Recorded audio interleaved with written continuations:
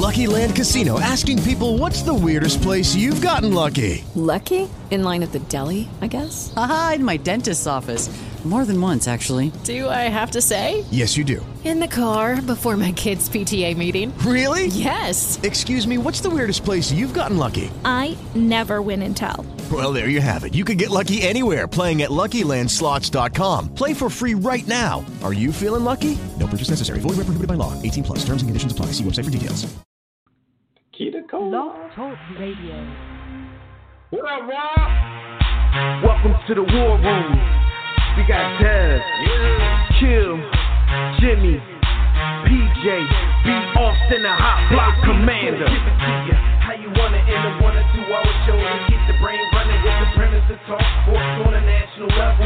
Roll with the topic, sorta like the rebels when it's game time. They like the Fab Five during prime time. Sports conglomerates speak their minds a little bit.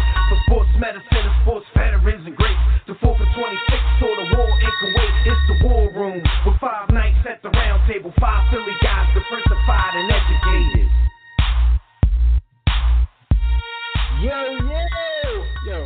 Hey, Tim, man. This is episode 478, right?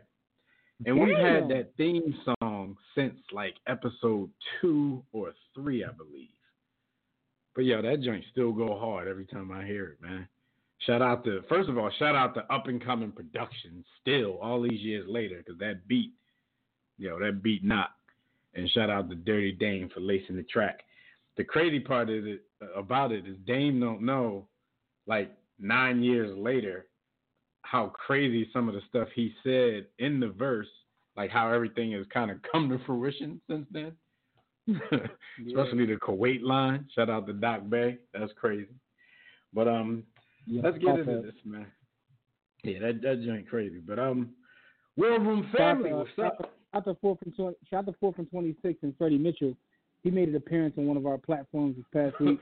No doubt, 4th and 26 was in the building on one of our social media platforms last week. Did Ruben ever holler at him?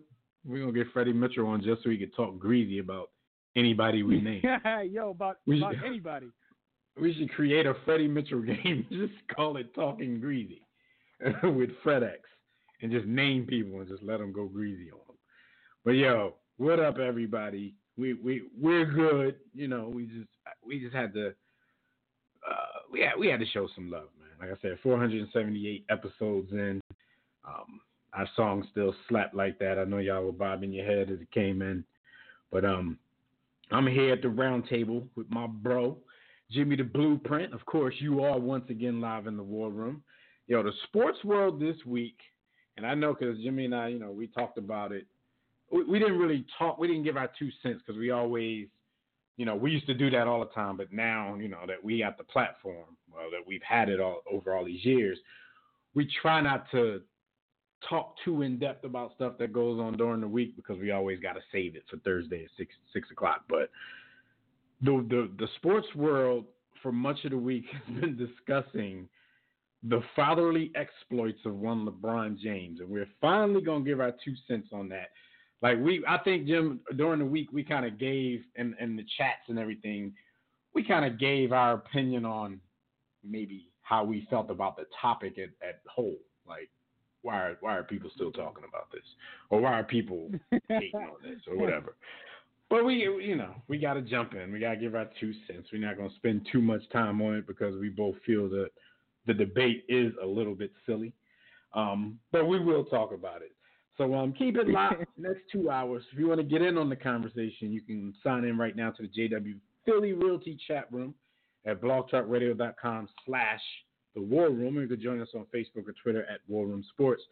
You can also call us directly in about 5 minutes when we open up the Digital Extreme Tech Hotline. That number is 323-410-0012. Before we get started, always got to give some shout-outs to the people on our network. But, if during the week, if you're not doing anything, man, you're sitting at your office, sitting at your desk, doing nothing, you can check out the War Room Sports Podcast Network. You can do that at warroomsports.com or on the War Room Sports mobile app, iTunes, TuneIn, Stitcher, Spreaker, Blog Talk, Anchor. Anywhere that you listen to podcasts, you can pretty much find the War Room.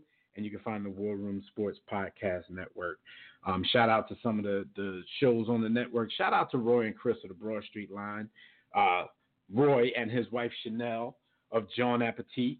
Jimmy had the pleasure of working the what's it called? The Philly Podcast Festival? Yeah, Philly Pod the Week. name of it. Yeah, it's a festival. It's a festival every week for Philly Podcast. We'll probably be on the joint next year, but this year I had the pleasure of sitting down with Roy and Chris of the Broad Street Line and doing a live episode, which is crazy. We had a little crowd there cheering us on, and a fight almost broke out about Donovan McNabb, and so that people still rumbling over him. Dog, always like, it's funny how polarizing McNabb is, and that's like, however many years later. But salute to those gentlemen, man. I had fun. That was fun. So salute to them. McNabb defenders though, they get greasy. Yeah. Yo, real quick before you finish a shout out to the network, I want to shout out to Tobias because he just sent us a message and said he just realized that B. Austin's on load management tonight. So I find that pretty humorous, man. So shout out to Tobias. He out on your side of the world, your side of the country, Tobias. He not in AZ, but he out in CA. So he on the same time you on. And actually, I'll be out in California on Sunday, so I'll probably be load managing next Thursday. What part of Cali are you going to? I'm gonna be in Anaheim, so might check out the little mouse. Going to the Heim. You in them parts? Yeah, Mike Troutland. Go out and see what's happening with the Angels, the California Angels of Anaheim, whatever they're calling themselves these days. That's a dumbass name. But yeah, so shout out to those guys, man. Shout out to After Further Review with the mayor. Just everybody on the network, man. We appreciate what y'all do. Gus Griffin, who holds down the blog for us. Shout out to him as well. We'll be talking to Gus in a matter of weeks. He's gonna come on and give you guys his handicap NFL picks every week. He had a better year last year than he had the year before. He always finishes strong though, so at least he hasn't left you guys yet with a negative, with a sub 500 year.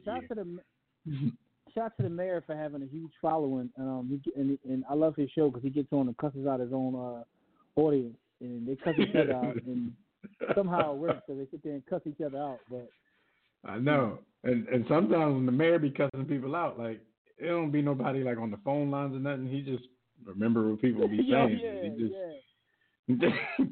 We should start doing that because I get frustrated with the stuff that happens on our social media pages. So I'm about to start just cussing people out on the air for no reason. I've seen this today. F you. But shout out to all of those guys, man. All right, man. It's as usual, man. This is America, so it's been a crazy week. We got all the political stuff going on with the Democratic debates, and the 1,600 candidates they got, and everybody's one thing. It's like nobody's going at each other. I mean, they've gone at each other, but they're not doing it with the fervor that they used to because, like, everybody has one common enemy, and that's Donald Trump. So they're like, it seems like they want to kind of tiptoe around each other a little bit because they're so desperate to get him out. They're like, all right, well, I don't want to expose this person too much because if they end up winning the nomination, I don't want what I expose to prevent them from beating Donald Trump. So Trump got everybody shook. I know you were posting some stuff earlier about how he just let his hands go on a couple people this week. Al Sharpton, shout out to him. China. Who else he let his hands go on this week? Yo, dog, he can let his hands go lately on everybody. Elijah Cummings, like, he got his Twitter fingers, man. But I've never seen anything like this, man. What a world! What a time to be alive. But I think that he completely has changed everything. Like a lot of us, think we're going to go back to a certain way, but I think that's done. Yeah. I think he's changed it. Yeah. I mean, especially it's still going to be hard to find somebody with the cojones of a Donald Trump to hold that office. But yeah, it will be. I think it'll definitely be different from the norm, but it'll meet somewhere in the middle. Like he went full extreme on it. I mean, because he's not the first president to let his hands go, but he's the first president to let his hands go publicly. I mean, we saw some stuff this week with Reagan calling people from African country monkeys. So, you know, it's not like nobody was shocked. Nobody was surprised. But that's kind of the stuff. It proves, like, all of these dudes are pretty much the same. They just do it behind the worst part about that audio, well, a couple things. First of all, what's up with your man Nixon? Nixon just taped everything, cuz I'm pretty sure he probably got some young ladies out there. He probably against you know, without them knowing, without their Monica consent. Lewinsky's mother. Monica Lewinsky's aunt or somebody. But the thing is, his laugh on that email, like, I'm not gonna lie, it was like, no, I ain't gonna say that. I'm just gonna say this. His laugh on that email that audio rather, made it absolutely worse. Although what the former President Reagan was saying was reprehensible, but his laugh, I'm like, yo, this is how they talk to each other. Yeah, he was so comfortable. Reagan was like, I ain't got time for these.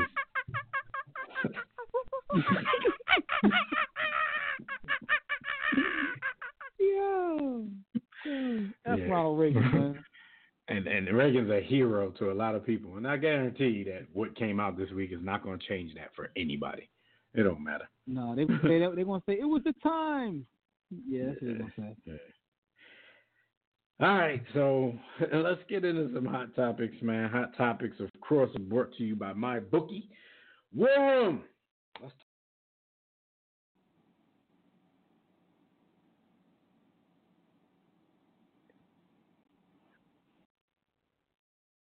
still haven't checked out MyBookie, this is a great time to get acclimated and start doing your thing. Lay down some cash on the biggest games in sports. You could join us and thousands of other online players placing bets at mybookie.ag. If you guys are tired of getting that runaround from the other services or them street bets you be out there making, if you're tired of getting ass bet, try MyBookie. If you win, they pay fast, no hassle. They're not going to Equifax you. You're wasting your time sports betting anywhere else. They even have in-game live betting, so you can place wagers after the games even start. So join now. MyBookie will match your first deposit up to $1,000. Just use the promo code WARROOM, all caps, to activate this offer. Visit mybookie.ag today. Play, win, and get paid. Shout out to Equifax for ass betting the whole country. Yo, how you gonna do that? How about? How you gonna do that? I know. I was looking forward to my $1.25, man. Yeah, you knew from the gate that you only had $31 million, but you also knew from the gate when somebody say free money, it's gonna spread like wildfire. So I ain't trying to hear that. I'm cool with a cutoff. Like give me my $1.25, and whoever came after us, too late. Like yeah, I don't want no check for 13 cents.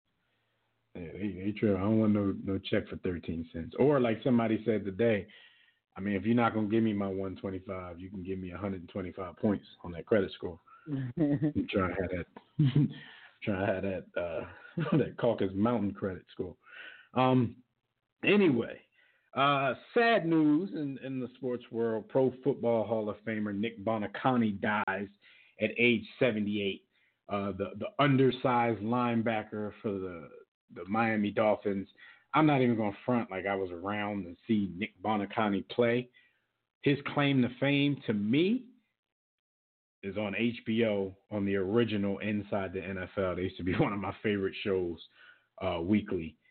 I've tried to watch the more recent version of it, and it's a little bit more difficult. I don't know if it's the show or people just change over the years. I don't be trying to watch. No, I think that show was what it was because at the time there wasn't 24/7 news cycle, and that was like it wasn't that much. So like if you love like football back in the day, there was only so many platforms you can go to get entertained about it. Now with so much, with 24/7 news cycle and with social media, where you know everything already. Like it doesn't hit the same. That's true. Back then, all you had was Chris Berman and Doodle Lips, doing the rundowns, the highlight package after the games. So then you waited till Thursday, I think, for Inside the NFL to come on, and they put like a dramatic spin on all their highlights. They all had music. Slow motion and all that kind of stuff. So it was dramatic as hell. But you definitely got a point there. Now, you get music, slow motion, all that on Twitter 5 minutes after the game or during the game. So it's really like no highlights that you haven't seen because highlights are everywhere now. But back then, like I said, for most of us, it was just two places you can get them. ESPN right after the games and then Inside the NFL. You couldn't wait to see your team on Inside the NFL. Yo, these days, right, you get highlights as they happen on someone's IG story. Like, right. I wonder how much money do they make like that. Like, each person, if you have a smartphone, you're a media company at this point. Yo, but we be putting you on demand with that. Something happened, we're like, yo, Jim, we need that gift card. We need that. I still don't know. It's 2019 if it's gift or gift. It's 2019, you just find it. Like, it's just there. Listen, the internet, man, is something that's going to be studied for the rest of our life. Like, because there's a lot of good and a lot of bad that came with it. But, you know. Right. Gift and the curse, no doubt. It's definitely the gift and the curse. All right, so, rest in peace to Nick Buoniconti, who dies at age 78. Speaking of highlights, man, there's been, this just goes to your point, man, because I'm about to talk about a damn pickup game on a national internet show. I'm about to talk about a pickup game because they got highlights of pickup games now. This is like the third version of highlights showing Ben Simmons playing in a pickup game this summer where he's actually taking and stroking jump shots. Did you see this last one? I did. And the crazy part is, this is one of the things. Go ahead. He's taking shots that he wouldn't normally take in the course of a season. But it's starting to scare me because a couple of those shots were just bad shots. And I'm like, right, if he starts tripping Ben, like that. Yeah, Ben gonna start tripping and just letting his hate like, oh y'all ain't want me to, y'all wanted me to shoot these last couple of years. I'm gonna make up for it. I feel like Ben gonna make up for it in one season. There's a lot of one-legged fall to the side, not even fadeaways, fall to the side jump shots off the dribble. Yeah, he have to get his Dirk on, and it looks stupid because he's left-handed. Right, and that's one thing somebody, because when we posted it on our Facebook page, somebody noticed that. They were like, this is all good and all, but I haven't seen one shot where he squares up to the basket and, actually shoots a textbook jump shot. I'm like, look, man, yeah, this is what y'all asked for. I don't know if it's ever going to be like that. I think he's going to do what he's comfortable in doing. And I don't think that's ever going to be what he's comfortable with doing. But it's crazy how, we talk about the internet being a gift and a curse. Why is everybody on the internet so evil? Like, a lot of things I post on our Facebook page, I post. If I don't tell you or B. Austin or anybody, like, personally before I do it, I'm thinking in my head, all right, I'm going to post this. Now watch this. Watch all the hate come out. Man, you post that. This is what everybody who's hating asked him to do. Because, me, I'm not, I don't think that whole jump shot deficiency is the biggest deal in the world like everybody else makes it with Ben Simmons. But the same people who do, as soon as he shows some progress, then they got, negative stuff to say about that. He in the gym. He in a high school gym. Somebody said they can't take the video seriously because there was an East Bay poster on the wall. Somebody else said, how he going to get better playing against inferior competition? Just because they were in a high school looking gym or a rec center doesn't mean, if you look on the court, everybody on the court was NBA, talent. A jump one shot is former a jump NBA shot, dude, Big Baby. People found everything negative. The one thing I recognize is the internet is a hateful place, man. I told you when I stopped questioning that, when I saw someone give a shout out to their mother and people came on that status hating, like, you ain't shot your dad out there. I'm like, yo, boy was just like, yo, love my mom. She always been there for me. Just want to, give my mom a shout out. And people came on that status hating. Right now, then. I'm like, yo, you hate on that. If you hate on that, you hate on anything, man. So, that's just the world we live in, man. It's hateful. It's place, ridiculous. Man. Yo, this is what y'all asked for. So nobody, when he showing some progress, nobody say, okay, okay, Ben, that's what we wanted you to do. Just start doing that in the game. Get your confidence up. Everybody just took aim at the dude, man. Talked about the gym he was playing in. Talked about the competition he was playing against. I saw Mike Beasley in this one, because remember the other one, he was playing with Devin Booker. He was playing with Andrew Wiggins, a couple other dudes. On the other one, I saw his brother-in-law, Tristan Thompson, in that video, and some more people. This one, I saw one of the Harrison twins. I saw a dude who looked like Kyrie, but I don't think it was Kyrie. Big Baby was there, former NBA player. I said Mike Beasley. Julius Randle was there. Rodney Hood was there. So I'm like, all right. So I wanted to ask him, like, what do you mean inferior competition? These aren't NBA players. But then you don't want to ask people because you don't want to get roped into stupid-ass conversations on the internet. Because once you tell them that, nobody's going to say, oh, my bad, I didn't notice it was those dudes. They're going to dig deeper. So it's like, you just got to let it go. You just got to let people say what they're going to say because nobody, like, my bad is just no longer a term. That takes the it took me a long time to get there, but that's the most difficult thing to learn in this climate is just let people be stupid.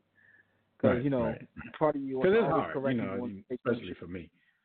I've always, it's hard for me to let anything go unchecked to the point where, a lot of people think I'm an asshole for it, but now I'm learning.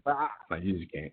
Yeah, but you have to. That's the difficult thing. But that's what you got to understand. That it don't even matter. Like people don't care about the facts; they care about their feelings.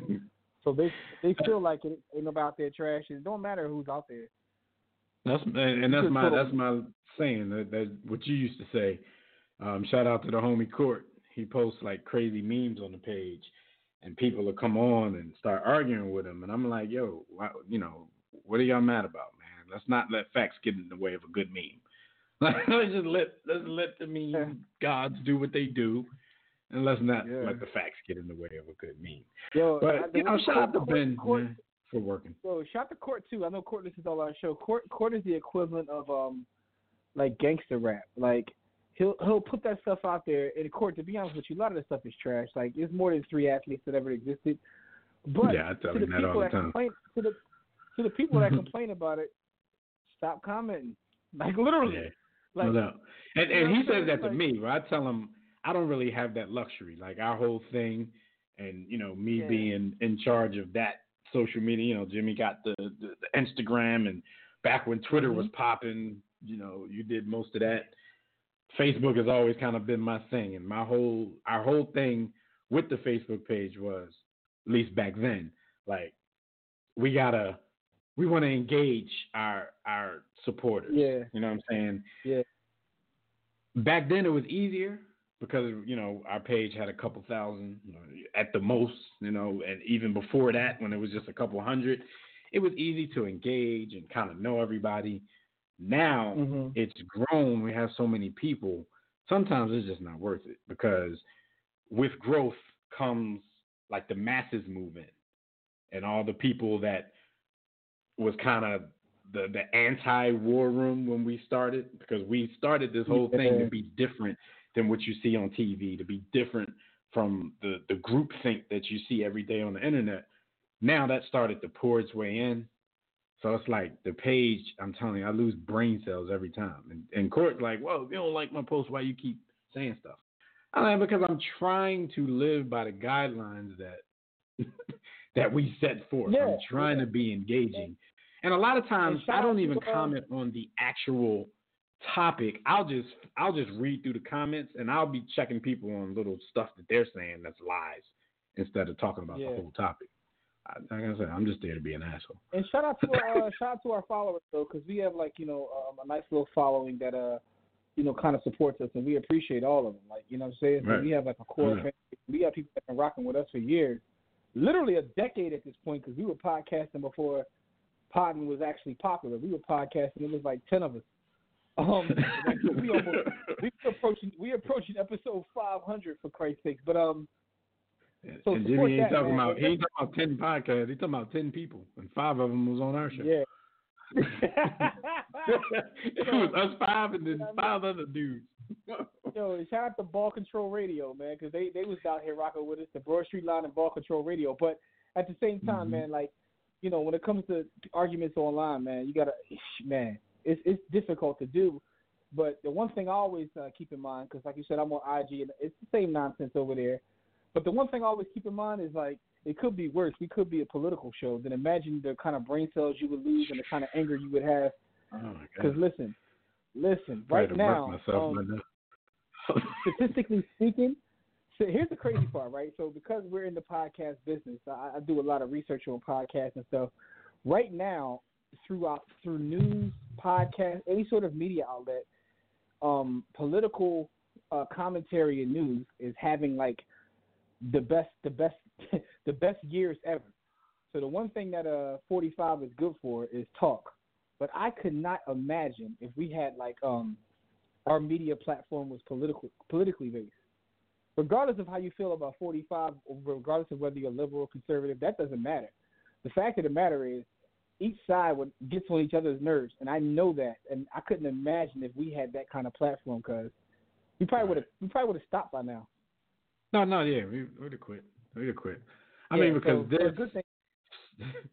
Sports for us has always been a labor of love, and we used to say that a lot when we first started. That's before we, made any money. That was that disclaimer, like if we never make a dime, we love this. Yeah. Seriously, when I'm feeling like I have to engage the page, like those are the days that make me fall a little bit out of love with sports. I'm sorry to say that. You know what though? It's difficult, but like Jimmy said, we do appreciate. We appreciate the traffic. We appreciate, the engagement. It's just some of y'all be tripping. And a lot of it though, it's like, I guess LeBron is the Donald Trump of the NBA, but we'll talk about his situation in a little bit. But I get it though. But like, what happens when he finally hangs him up? Right? He's on the back end of his career. Has to be. Like, this will be interesting for me to see the transition, right? Because I guess he's the first guy of his caliber in the social media age, right? Even when Mike has a fan base that this is crazy, but they didn't live during the social media age. So even though they try to argue Mike, it's still a little different. So I wonder, like, do they just jump on someone else? Like, I don't know. It's going to be very interesting to see how this whole thing happens as we get a new star. Because the thing about the game of basketball is always bigger than one person. So somebody will emerge. He's gonna live on though, because he is the first real star of the social media age. Because Mike didn't have social media age, and you still talk about how crazy his fans are. Like, his old heads on the joint talking crazy about Mike right now. Like, I find myself kind of defending his legacy a little bit. And, like me, I kind of like everybody, but like, it's gotten so disrespectful. And I never understand why you have to hate somebody to like somebody else. So it's like, we can praise LeBron until the cows come home, but why do we have to tear down Michael Jordan and everybody else to do so? I think their accomplishments all stand on their own merit. But that's something I'll never understand, but it's something that will never stop being, a thing. That's what everybody feel like they got to pick sides. I'm like, okay, y'all picking sides, and I'm like, y'all, man, I'm teaming up. I'm playing with all of them. But anyway, man, all this to say, shout out to Ben Simmons for trying to improve himself, for hearing the criticism. I just hope that this doesn't turn into somebody, because what I have respected about him through all of the vitriol, through all of the criticism, he still stayed in his lane. He never went out in NBA games forcing up jump shots because everybody said he couldn't shoot or he was scared to take them. He stayed in his lane. So even if he develops a semblance of a jump shot, I still hope he stays his lane. He's even inconsistent in attacking, but attacking is what made him good. If he just keeps attacking the rim and using that at times to, so the defense won't totally disrespect him in the half court, then that's fine. But if he goes all out of character and he becomes this dude, and I see it every day in gyms, man, it's how it is with the youth, man, and the teenagers. I sat at a 3-on-3 game yesterday. I was actually going to play. I actually called next. Old head. It was a bunch of teenagers. 3-on-3. I'm not lying to y'all. I'm not exaggerating when I say there was about 150 3-pointers taken in this 3-on-3. And had to be somewhere between 10 and 14, 15 that actually went in. And at least 8 of them was by the only female player there. Probably the only one of the 6 that could actually play ball. It was so bad that I forfeited my next. I'm like, I can't do it. Like, I'm already out of shape. So what do I look like on my mission to get back in shape, playing with, like, the Five Stooges and the girl? and like I said, there's no exaggeration, Jimmy, when I say 150. So that tells you how long this game probably was, because I don't even know what it went to. But if you got time to jack up that many threes and miss that many threes, but when I left, when I forfeited my next and turned around and went back down the other end of the gym to watch my son work out, I probably have been standing there for like 35 minutes. I've never been in a 3-on-3 that lasted 35 minutes. I've played in like 6 million hoop it up tournaments. Never been in a 3-on-3 that lasted 35 plus minutes. Yeah, they're drawing. They are. So I say that to say this. I hope Ben Simmons doesn't fall into what today's youth do and just jack up shots that they can't really shoot because that's all they see on TV. So I hope he still stays in his lane to an extent, but take the shots that you have to take, the shots that are given to you. We'll see. But speaking of somebody who can shoot, Trae Young, there's reports that he's gained 12 to 16 pounds of muscle, and he plans to work with Kobe in August after Team USA activities on his mid-range game. So, your man Trae trying to take over the league or what? Trae TL, baby. Listen, man, I don't want to put too much stock into summer league games, right? But first of all, when he started last year, he started off kind of slow. Once he got with the speed of the game and everything, he was just as dominant as anybody. Just a confidence thing. Got his confidence up. Yeah, in the second half of the season. Then I'm watching him in summer league clips because I got to stay off IG like everybody else. But them summer league clips came out, and he was out there giving out all kinds of work. Yeah. He looked like young Steph out there.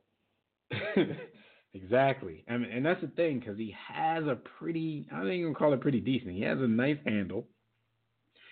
He can get to the rack. They said something like 65% of his shots this past season were either 3 to 10 feet away from the basket or 3-pointers.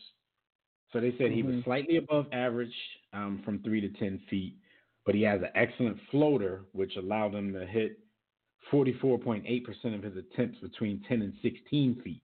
So his floater was basically his only semblance of a mid-range game. So now he's going to get with Kobe and try to work on that.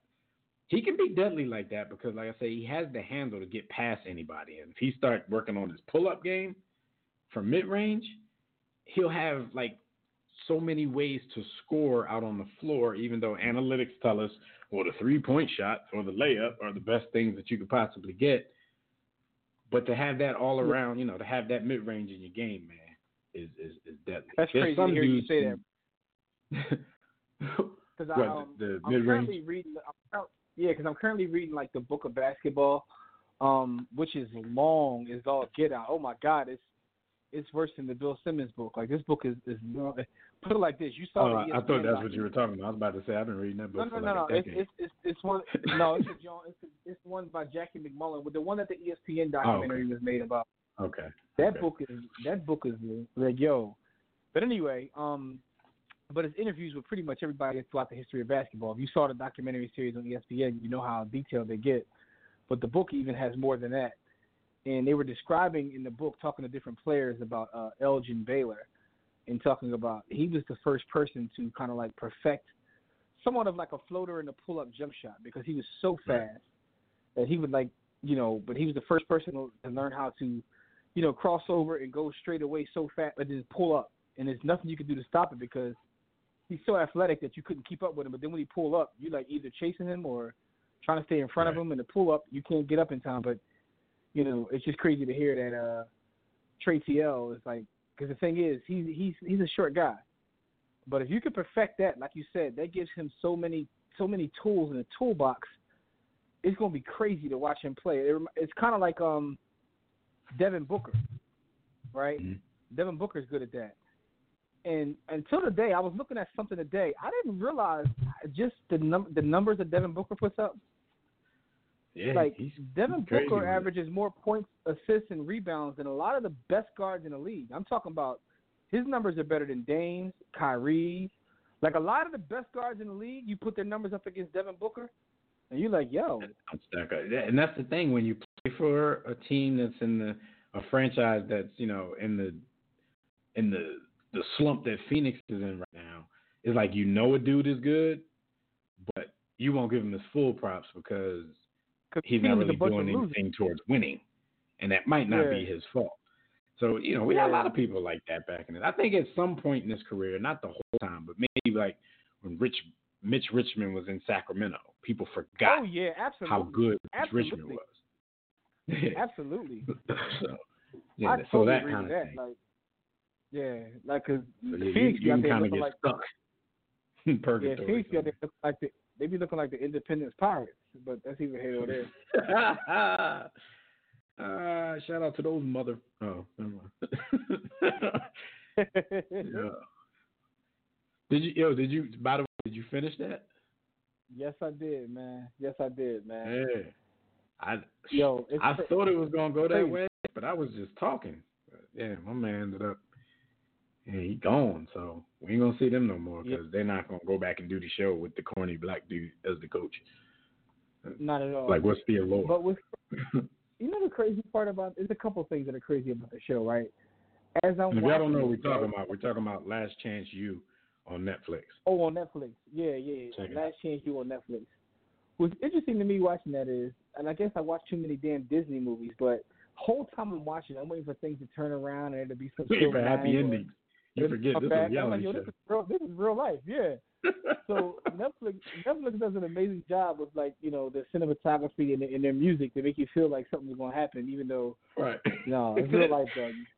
And then the interception comes. Like, damn, I thought they was about to come back. Yeah. And Malik Henry, though, I gotta say something about Malik Henry. Malik Henry clearly has the fun. You watch his the way he plays. Talented, he looks like he could play at the next level. He's talented, right. But he's such a douchebag for one. He reminds me of Rajon Rondo, right? Rajon Rondo, when you watch him play, can pretty much do everything with he can't shoot, but he shoots good enough. But people just hate him. People do not like dude. Like you talk to people in the league, his ex-teammates, they just you gotta be such an a-hole when you're that talented basketball-wise, and that's how I feel about the Bulls. But anyway, man, it's another excellent season to me. I don't know where it goes from here. They need to do a Last Chance U basketball version, a JUCO basketball program. That would be absolutely fire. That'll be hot. We're gonna write them, and then we're gonna have them on the show, so the idea can be birthed right here on the War Room. Yeah. Man. Yeah, that joint, that season definitely went left. Like they were in episode 1 talking about winning the national championship. And then, I thought the boy Jay was about to be the nicest dude ever. I'm like, he's about to be nice. Jay worse than your man. What was it from the other college that they used to chronicle? That transferred and ended up being a receiver or something. Yeah. But Jay, he was always down in the south. So my man was towards the end, he's like, yo, I'm trash. I ain't nothing. I'm garbage. I'm like, yo. How you supposed to lead a team? Yeah, white boy broke them down to the white meat. Lead a team, though. He went in when I first saw him, I'm like, all right, this dude seemed kind of cocky. Let's see if he's nice. Like you said, by the 8th episode, it was like, I'm garbage. His teammate, right? His teammate, no, it's the circumstances. You can play the game. No, I can't. I'm trash.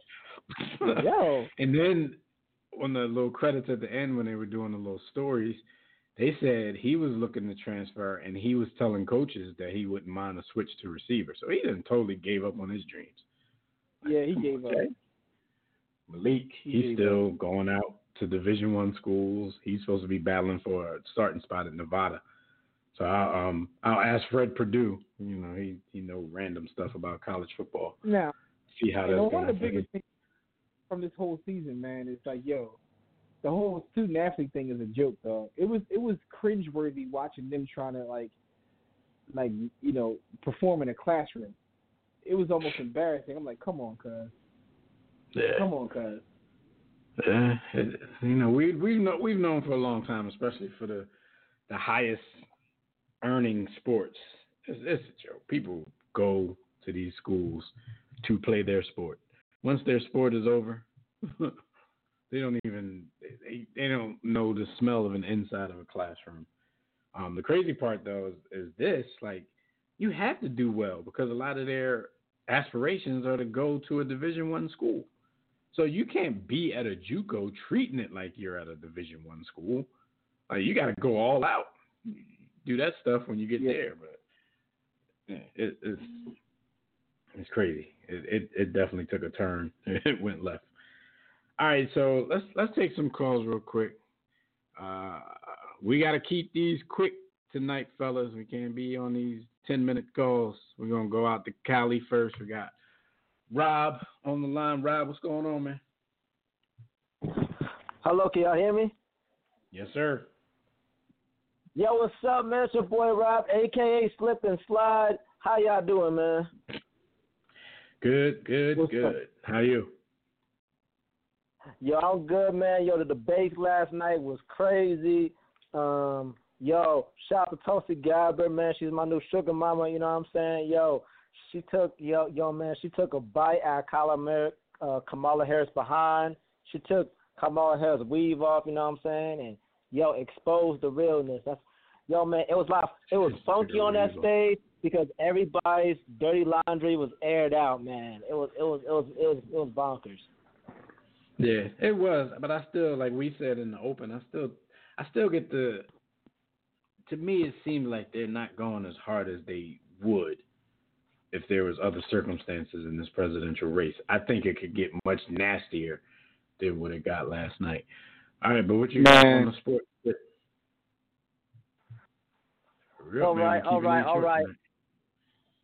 All right. First thing first, I just want to say this. I wish the Austin was here because he's probably gonna hear this. I am no longer a McNabb defender anymore. He doesn't belong in the Hall of Fame.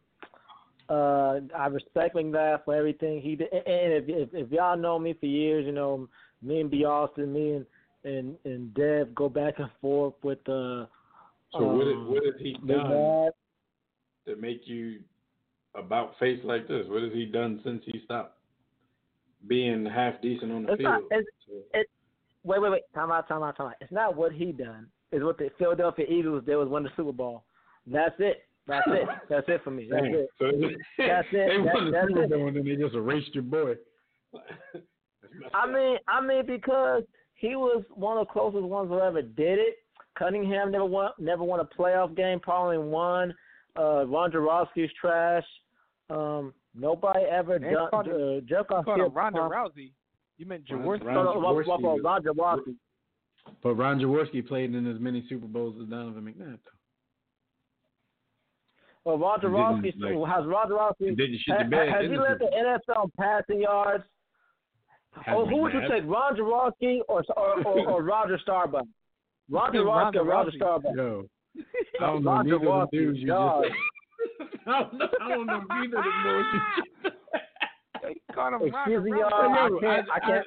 See, but you just introducing new stuff to the argument. I didn't say I would take Ron Jaworski over Starbucks, but whatever you call him. But Roger Starbucks. Starbucks, man, not Starbucks. Anyway, that's besides that. We know who you're talking about. But I never said that. And I don't even know why his name just jumped out of nowhere. We're talking about Eagles quarterbacks. And I was only making note of, you said this nice stuff about everybody. Then you said McNabb was the closest one to win a Super Bowl. Then you said some nice stuff about Randall, but he never got it done. And then you just said Ron Jaworski was trash, but he got just as far as Donovan McNabb. Maybe not, as many times, but like as much as people celebrate how many times we went to the NFC Championship, like that's excruciating for me.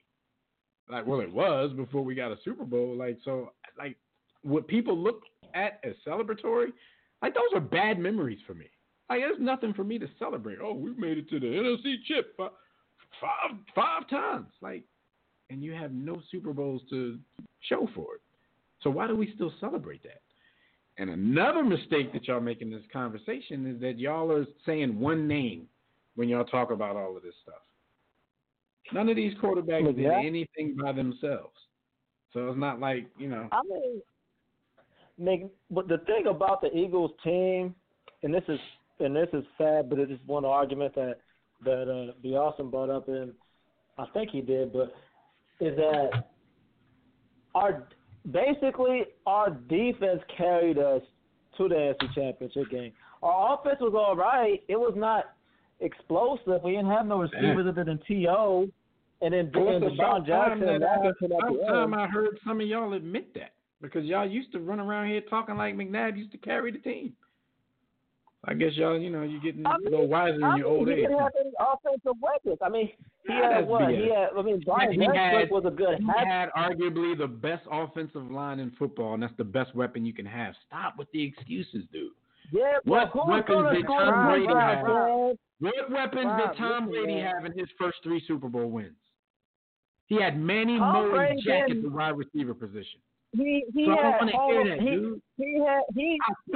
comparing a Hall of Famer to McNabb.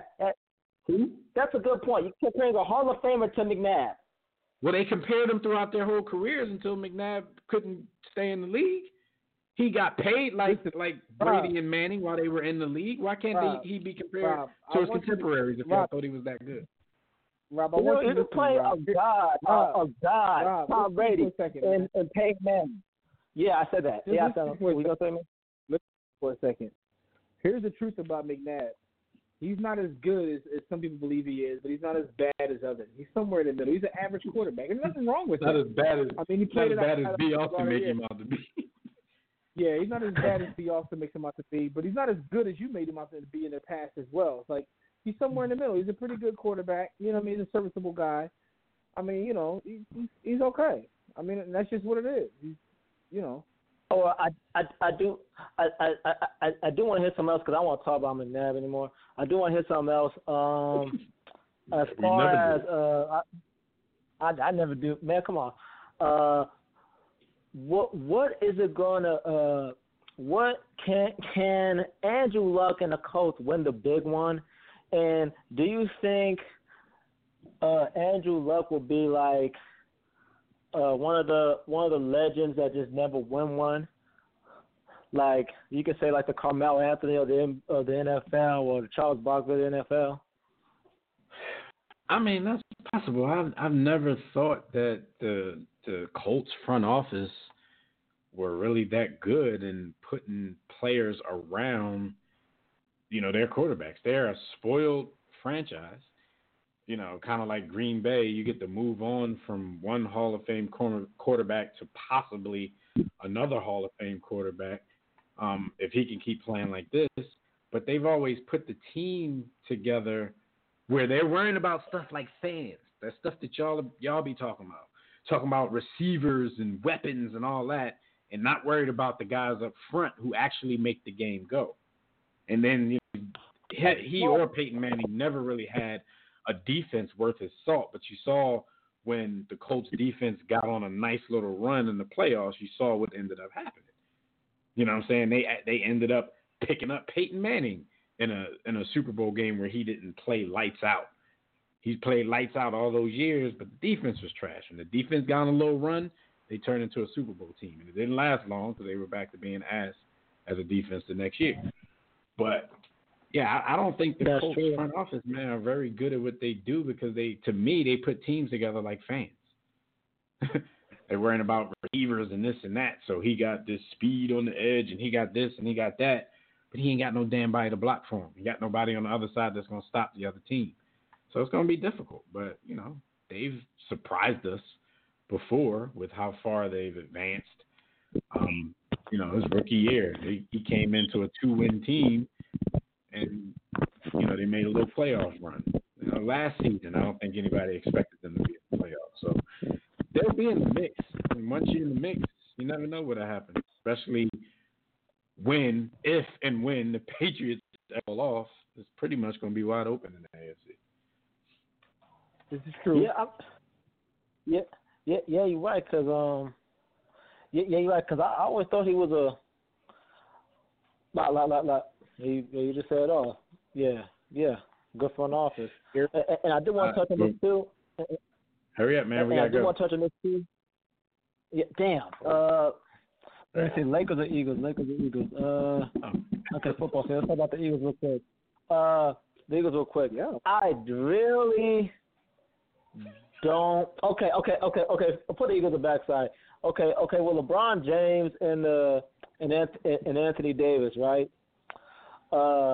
I understand that Frank Vogel's a good defensive coach, but defensive coaching, sort of like Tom Thibodeau has, never equals really championships. Now, some may argue that Tom Thibodeau's comes from like the Doc Rivers school of hard knocks, but but he's not Doc Rivers. I was wondering what system could be good that fits both of really that gets the big man in his hands. Because first of all, they ain't gonna put him on a perimeter, because that's what he was doing in New Orleans, and that didn't do so well. Like, his numbers went down, and he was taking 3 shots and made no sense. And 2, like, do you think it's a disservice to LeBron not really having a Hall of Fame coach, like Isaiah Thomas always says? Like, because he never really had a coach to never really have anybody to build. Like, I kind of think that's an excuse. I kind of think with LeBron, like certain players, you can't have that kind of coach. You know what I'm saying? Any coach that had a semblance of power, LeBron pretty much got him up out of there. You know what I'm saying? Paul Silas, we thought he was a disciplinarian. He didn't take no stuff. LeBron got him up out of there. Like Pat Riley wanted his guy, who's a pretty good coach. And Spoelstra, LeBron had problems with him when that whole thing first started. But Pat Riley wouldn't bow down to, what they wanted. Some personalities, I think, are too big for those kind of deals. And it's good for LeBron, though, because he doesn't have that kind of coach. We never have to hear stories of, well, LeBron was uncoachable. The stuff that Phil Jackson used to write about Kobe. He don't have to write about that when the coach is thankful to be coaching LeBron because he probably wouldn't be much without him. So a couple ways to look at it, right? So when Phil Jackson became a coach, he wasn't Phil Jackson. It was his experience with the Bulls and Mike that led him to become who he was by the time he took his talents to L.A. and made that team a championship team. But they kind of grew together, is my point. And that's what I thought LeBron was going to do with his guy, Tyronn Lue. Because Tyronn Lue wasn't a terrible coach. Or he could have done that with Spoelstra, Jimmy, but LeBron don't stay put long enough for that. So people that's the problem. The league is different now. Cats move every 12 months, so it's like a little different now. It's hard to grow with someone, Paul. But I thought that's what was going to happen. I'm trying to figure out what LeBron means by his most recent tweet, though. LeBron put out a tweet a couple minutes ago. I don't know if you guys saw this. It says, all right, enough is enough. The throne has been played with too much, and I ain't for the horseplay. Ether coming soon. Hashtag James Gang. I don't know what he's talking about or who he's talking to. He going on like what Greeny been saying, because I know he might be referencing this, but there was like a poll that came out where people, like LeBron got 0 votes for being the best player in the league. And Greeny was like, he feel like that's disrespectful to LeBron to not get any votes, and he has a feeling that LeBron is going to go medieval on the league this upcoming season. So LeBron might be playing right into that. I mean, I think he's going to have a great season, too, health permitting. And we always talk about how durable he is. This season being the first extended absence from an injury, really, in his entire career. But you can't count on durability all the time. Dude gonna be 35 soon, so Yo, he may have been all I wanna durable say up to this point. LeBron, you used the wrong two. It should be TOO. You put TO, and that's all I want to say. All right, Rob, we gotta roll out though, man. So we wrap to you next week, good brother. All right.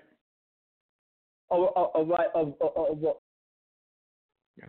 Peace. All right, let's go to Tobias. We got Tobias waiting out in Arizona. I know he upset. Tobias, what up? Oh, he hung up. He really upset. Damn, Tobias, how you gonna cuss us out? Then we bring you on, you hang up, man. Come on, man. He banged. All right. Well, anyway, until he calls back in, I know Carmelo's name came up in that last segment. Pundits have been debating that this week as well, because Carmelo Anthony's trainer says that Carmelo Anthony deserves a farewell tour, kind of like Dwayne Wade, Dirk, Kobe, and to go farther back than that, you had like Doc, like that, Kareem. Do you think, Jimmy, that Carmelo Anthony deserves a farewell tour in the NBA? No, absolutely not. No disrespect, because Melo was one of my favorite guys. Pause. Right. But that, and when I came up, that was reserved for like not even great players. That was reserved for icons. When I came up, Kareem, Magic, Bird, and Doc were the only ones to get one. Guys like Dominique Wilkins didn't get a farewell tour. You know what I'm saying? Guys like Kevin McHale didn't get a farewell tour. Like even the great players didn't get it. That was reserved for Dominique Wilkins. that was reserved for the table of gods. Like Kareem, Magic, Bird, and Doc were the only cats that got the full fit. Barkley didn't get a farewell tour. Like it was those guys. To be fair, so was statues. These days, you get a statue and that's my point. for signing somewhere. Statues and murals. So in today's day and age, that's probably the only reason that it's even a conversation. I agree with you. I mean, I don't even think about farewell tours. Like, who really cares? But when you think back, what you're saying is true. Like, it was something reserved for legends. Like, I remember seeing, Doc go to different places that used to be hated rivals, and they gave him wheelchairs and not wheelchairs, rocking chairs and all kinds of gifts and stuff like that. Like, everybody doesn't deserve that. Just like you, Carmelo Anthony, he's one of my favorite players, but I don't think he's done enough in the pantheon of the NBA to have that kind of. I mean, you have to respect him, but New York should do something for him. Denver should do something for him, and then that's probably where the line needs to be. Get a farewell tour? I mean, could you make the argument that Stat? Could you make the argument that Stat had a better career than Carmelo? I wouldn't, but Stats had a way better career than a lot of people will remember at this point. Because when people leave and crazy circumstances, injuries, and just falling off like that, people forget.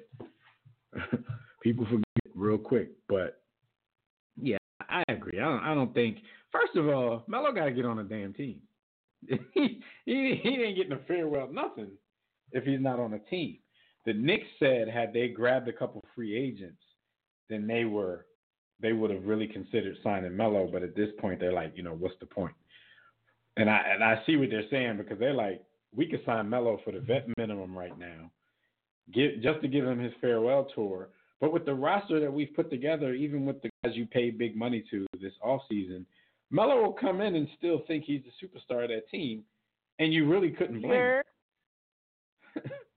Yep. You really couldn't blame him. Yeah, I mean. But had they gotten Kyrie and Kevin Durant, then Melo would have been forced to take that backseat role, and then they could have signed him just to have some extra vet presence. But that's what they said in Houston, and that didn't work out. They didn't start winning until they got rid of his ass.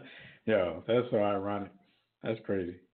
Because I really see no way possible that the way they were playing had anything to do with him. But as soon as he left, like, come on, man, they won 20 straight. They won 23 as soon as he rolled out. Like, come on, cuz. They making my man look bad, man. How y'all gonna just start balling after Melo leaves? Melo stayed one more game, he'd have been balling with y'all. I don't know. I'm trying to. Yeah, it's unfortunate though, because like I said, Melo is one of my favorite guys. He reminds me of like, you know, somebody that comes from where we come from. Like I respect Melo, and at his peak, I felt like he was one of the most gifted offensive players I've ever seen. Like he was a modern day Bernard King, but at this point, I don't know what value he adds to any teams. It's sad though, because it's almost like, you know, his OG Bubba Chuck when Bubba Chuck went out the league. It wasn't that he couldn't play no more. It's just like what value did he add? He was always a big Iverson, hair down to the hair and everything. He's going out just like him. Yeah, I don't know. It's crazy. I mean, he should be on a roster. His trainer said he's better than 60-70% of the guys in the league right now. So it's crazy that he's not on the roster. I don't know what the percentage is. That was a Poma stat. Yeah, he definitely Poma that. And because I don't know what the real percentage would be, because it's not really these days about being better, but the game has kind of changed from what, you know, Melo was great at. The game has changed. I mean, he could be a good spot-up shooter somewhere right now, but can Melo really do that? Like, can Melo get the rock in his hand and not put it on the floor and give you his old man moves and, you know, do what he does? That's what's interesting about the game of basketball to me in general, right? Being an old-ass man as I am, I've been around long enough to see the game completely change a couple times. And, you know, people like to argue about generations and could such and such play in this generation or such and such play. And the longer I'm around watching this thing of ours, that becomes interesting, like, talk for me. Like, I really believe the best players, the cream of the crop, could have played in any generation. But when you start to, like, you know, go down and you talk about the good players, I don't know, because, like, someone with his skill set or someone who just played in the post completely, how do you transition that into today's game? Like, it's a completely different game. Yo, and for some players, they had the misfortune of being in the league in the midst of their career while it happened. Dwight Howard went from the best center in the league to somebody who begs for a job every offseason. Yeah. Because would he? Well, first of all, he was never that great at what he, you know, as far as his skill set, his game, but he was still the best out there. He was the best that we had. Now he could barely get a job. It's crazy to watch how people get aged out of the game while they're still playing the game. And I think Melo might be one of them. That if Big Ja would have got drafted in, say, like 91, he would have been a perennial all-star. Right. Right. That's a great example. Like, some people are just in the wrong generation. And it's real crazy. Huh? I said, catch it. Born the wrong time. You gotta blame their parents. Yeah. See your parents about that, which is crazy. All right, let's get Tobias on the line. He probably got steam coming from his brain right now. Tobias, what's up, man? You already got me waiting behind Ron Harper here. All right, man. Anyway, Rob number was on the line before we even got counted down to be on the air. Yo, dude, Rob was on before me. Rob was waiting like he waiting on new Jordans around here. I was in line chilling. But I heard y'all a couple of things. I heard y'all talking about the Colts, some Peyton Manning, and like what's his name, Andrew Luck. They talk about the bad defenses. You know the one underrated thing about their defense that people don't take into consideration? They had Robert Mathis on one side and Dwight Freeney on the other, meaning that when you up, they can get a stop by rushing that quarterback. Exactly. But that's kind of one of the points that I was alluding to. Like, they even built their defense around their quarterback, which is still kind of like me. Because they're like, all right, Peyton going to light it up early, so we'll get a lead, and we'll let these two dudes pin their head back and just go after the quarterback. And then when teams started to be more competitive with them, playoff time, it became a little harder to do that. Well, that's the equivalent of an NBA team playing an up-tempo basketball and trying to score 140 points a game, and they get in the playoffs and someone slows the game down. The Patriots, like now the Patriots ate that up because the Patriots eat them up, and see what happens is like even the Chiefs last year, their secondary was awful, but they had a great front seven, so that even though the secondary is awful, they could pin their ears back and get stops. But one thing y'all was talking that goes if to they can stay on great side. coaching though, Tobias. Great coaches find a way. I remember back in the 80s, right, when the Broncos had a high flying, the Three Amigos and Sammy. The Broncos had a high flying offense, and Bill Parcells got in the bowl and literally said in one of the press conferences, like, we can't score with them, and he came up with a scheme where they had the ball. They had one drive. I think to this day it might be the longest drive in NFL history. They had the ball in the first half for like a quarter and a half. Like they were deliberately getting them like third downs and picking up the third down. They did it all the way down the field and kept the offense off the like it was literally coaching. Sometimes and Belichick was the coordinator. Exactly. You know what? You're absolutely right. He definitely was on that staff too. So, but that goes to scheming and coaching. When you get to those late season games and you're talking about deep in the playoffs, that's when the coaches earn their money. Yeah, and that's the thing. Cause Belichick shut down the K gun, and one thing, and like with the Buffalo, and that's what, and like I tell people, if you can have the best corners in the world, you got to rush the passer. You can have average. Let me tell you, like people talk about Tom Brady had these average wideouts. But guess what? They always had the growing the best offensive lines in football. If you have a great offensive line, it makes your receivers better. There are a lot of teams with shiny new weapons who can't protect. If you can't protect the quarterback, it doesn't matter. And like everybody talking about the running backs devalue, right? It ain't like the backup to like Zeke or Melvin Gordon. Zeke's a game changer. Todd Gurley's a game changer. He made Jared Goff from a bust to like a borderline MVP candidate. When they start featuring him, he could run, he get out there and catch, he could run, and they could take a 5-yard swing pass to the house.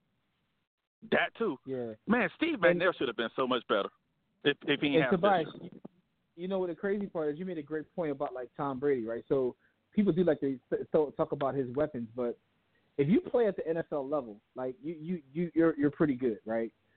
Yep. But when you have so much time to get open, like even if you're going against the best D-backs in the world, like they can only cover you for so long. You have the advantage as an offensive player, and we've all seen Brady like sit in the pocket and like literally wait damn near half of a sitcom to throw the ball.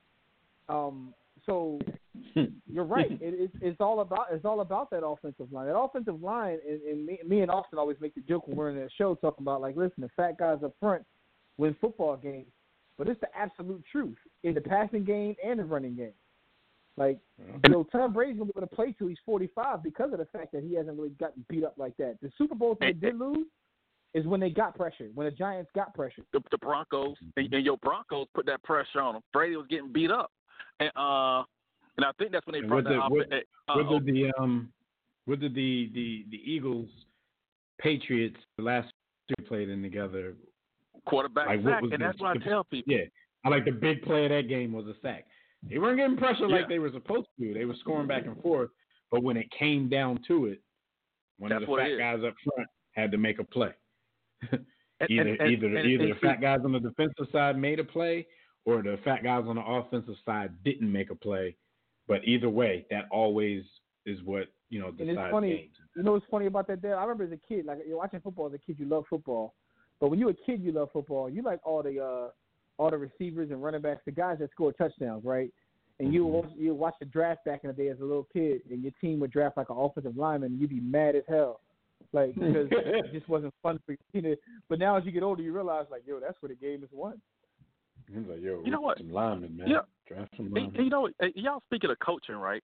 I remember that was the NFC Championship game where the one the Rams won the Super Bowl with Kurt Warner. The Bucs shut that offense down. Too bad we had a trash quarterback and Sean King. But anyway, it overturned the catch. That was a catch. Bertie Manuel when that game ball like 9-6 or 10-6. Yo, it was like 9-6. Yeah. But you know what though? That game actually did make me respect the Rams even more. I'm gonna tell you why. Because y'all was smacking them in the mouth, and they when won it an came ugly down game. to it, Yeah, they actually fought. They showed a little bit of heart in that game. I was like, okay, so they're not soft. Because the thing with them all season is they're scoring these points, but they're soft. When somebody smacks them in the mouth, they're not going to know how to act. And y'all was smacking them in the mouth, but they got that game, and they need that. They got that one drive, and that one drive they put it together. I was like, okay, they got a little heart. And I touched on these things before y'all go and everything. I know Dev was talking about y'all talking about all them dudes jacking up threes and like Trae Young, and I'm glad Trae Young realized about the mid-range jumper. The mid-range jumper won Finals MVP and held 3 teams hostage in free agency. When you watch Portland against Denver, that Game 7, they was getting mid-range jumpers. The reason that San Antonio Pop even said how he beat Houston in the playoffs all the time, hey, they're not going to take a mid-range jumper. We're just going to run the three-point line and make them take a layup against Tim Duncan. Hey, Tobias, I got a question for you. You think that people are going to start sitting out with load management on the playground? When's that come to the playground? I'm just waiting for it to come to the All-Star game because they haven't load managed the All-Star game yet, though. That's all I got to say. The thing is, though, the mid-range shot. Golden State takes so many mid-range jumpers. And people miss on that stuff. They don't look at the games. They just see highlights and say, oh, Steph Curry made all these threes. But what about the moving about the ball Steph does? What about the mid-range jumpers he and Clay does? Clay is a great player. He can post up too, and they move so well about the ball as well. And Klay Thompson's post-up ability is great as well. That's why I've always criticized LeBron because, dude, you built like Carmelo with passing skills like Magic. You could pass out the post like Mark Jackson used to or Gary Payton and accentuate that passing ability. And I just think that with these analytics, these players shorten themselves on their abilities because the mid-range jumper won. Many of your greatest players ever took the mid-range. And even LeBron was saying it. You got to get a bucket sometimes. Damn the computer. Yeah. I mean, it is what it is. All right, Tobias, man. Oh, good. Hurry up. I'll say this before I run. I don't care. Nobody said. I saw that Anthony Davis interview. I think it was Jimmy Kimmel. I think he was happy Kawhi didn't sign because Anthony Davis will become Ryan Anderson, Chris Bosh, and Kevin Love. I think he was happy as a pig in slop. But you got to take it easy. All right. Yeah. I think he probably happy about that, too. He definitely was because it would have got real crowded down there. And as talented as he is, I can't see him being anybody's third option. Like, come on, man. I agree, but I think that if it was Kawhi, it's a little bit different because Kawhi don't. I think Anthony Davis likes even though he doesn't seem like it initially, but I think he likes the whole Hollywood thing. And Kawhi is so not that I don't think that would have gotten his way. Kawhi don't even want. Kawhi probably going to defer to Paul George. Yeah, let him do all the media stuff. All right, so real quick, stat of the week. This is about Tom Brady. We just talked about Tom Brady. This is something I saw.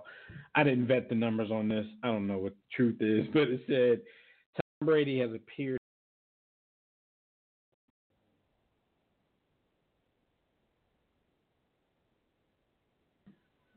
I guess really from 3 on because they're probably counting season 2 because he started, once Bledsoe got hurt, but he didn't start that season. But anyway, they said he's appeared in the Super Bowl 52% of the seasons he started in the NFL. Steph Curry is a career 43% three-point shooter. So basically what they're trying to say is Tom Brady is more likely to make it to the Super Bowl than Steph is to make a three-pointer. That's our stat of the week. Who pulled that out? That's nuts. Yeah. Who pulled that out? So when Steph is pulling up, you're like, man, Steph got water, but Tom Brady, he's a better chance he going to the bowl this year. Yo, that is absolutely nuts. Yeah. Dude, that's a lot. That's how you get spoiled. You know what I'm saying? Because it's difficult for any team to win one. And this dude is in the big game over half of his career as a starter. Quote of the week. This will take us into crazy our quick part though, real quick, Dev, is when you think about historically speaking, Like that's how you think people felt about Bill Russell. I mean, right. or even Magic Johnson. Magic Johnson played 12 seasons and played in the finals 9 of them. Like he literally played in the finals 75% of his career. That's crazy. And that's the thing now. That's why so many people throw around the word dynasty so easily now. Like there's actually people clowning Eagles fans. Like, that dynasty ended quickly. I'm like, dynasty. I mean, first of all, it does because they can win again the next year. It doesn't mean that they can't have a dynasty. Like the Patriots, that's true. They didn't make the playoffs the next season after they won their first Super Bowl. I don't think they've only gone back to back one time in this whole 6 Super Bowl run. Did the Spurs ever go back to back? No, I don't think the Spurs went back to back, did they? I don't think they did. I don't think they won back to backs. That's what I'm saying. Like people, there's no more patience either, because we let, and it's not even that we let, because they probably said that kind of stuff then. Because I remember people clowning the Patriots the next year. I told you it was a fluke. They didn't even make it back to the playoffs. And then, 5 more Super Bowls later, they're a dynasty. Same thing with the Spurs. They're a dynasty. And so people don't have the patience to live that out. And me, being an Eagles fan, I don't care about no dynasty. I could die in peace now as a football fan.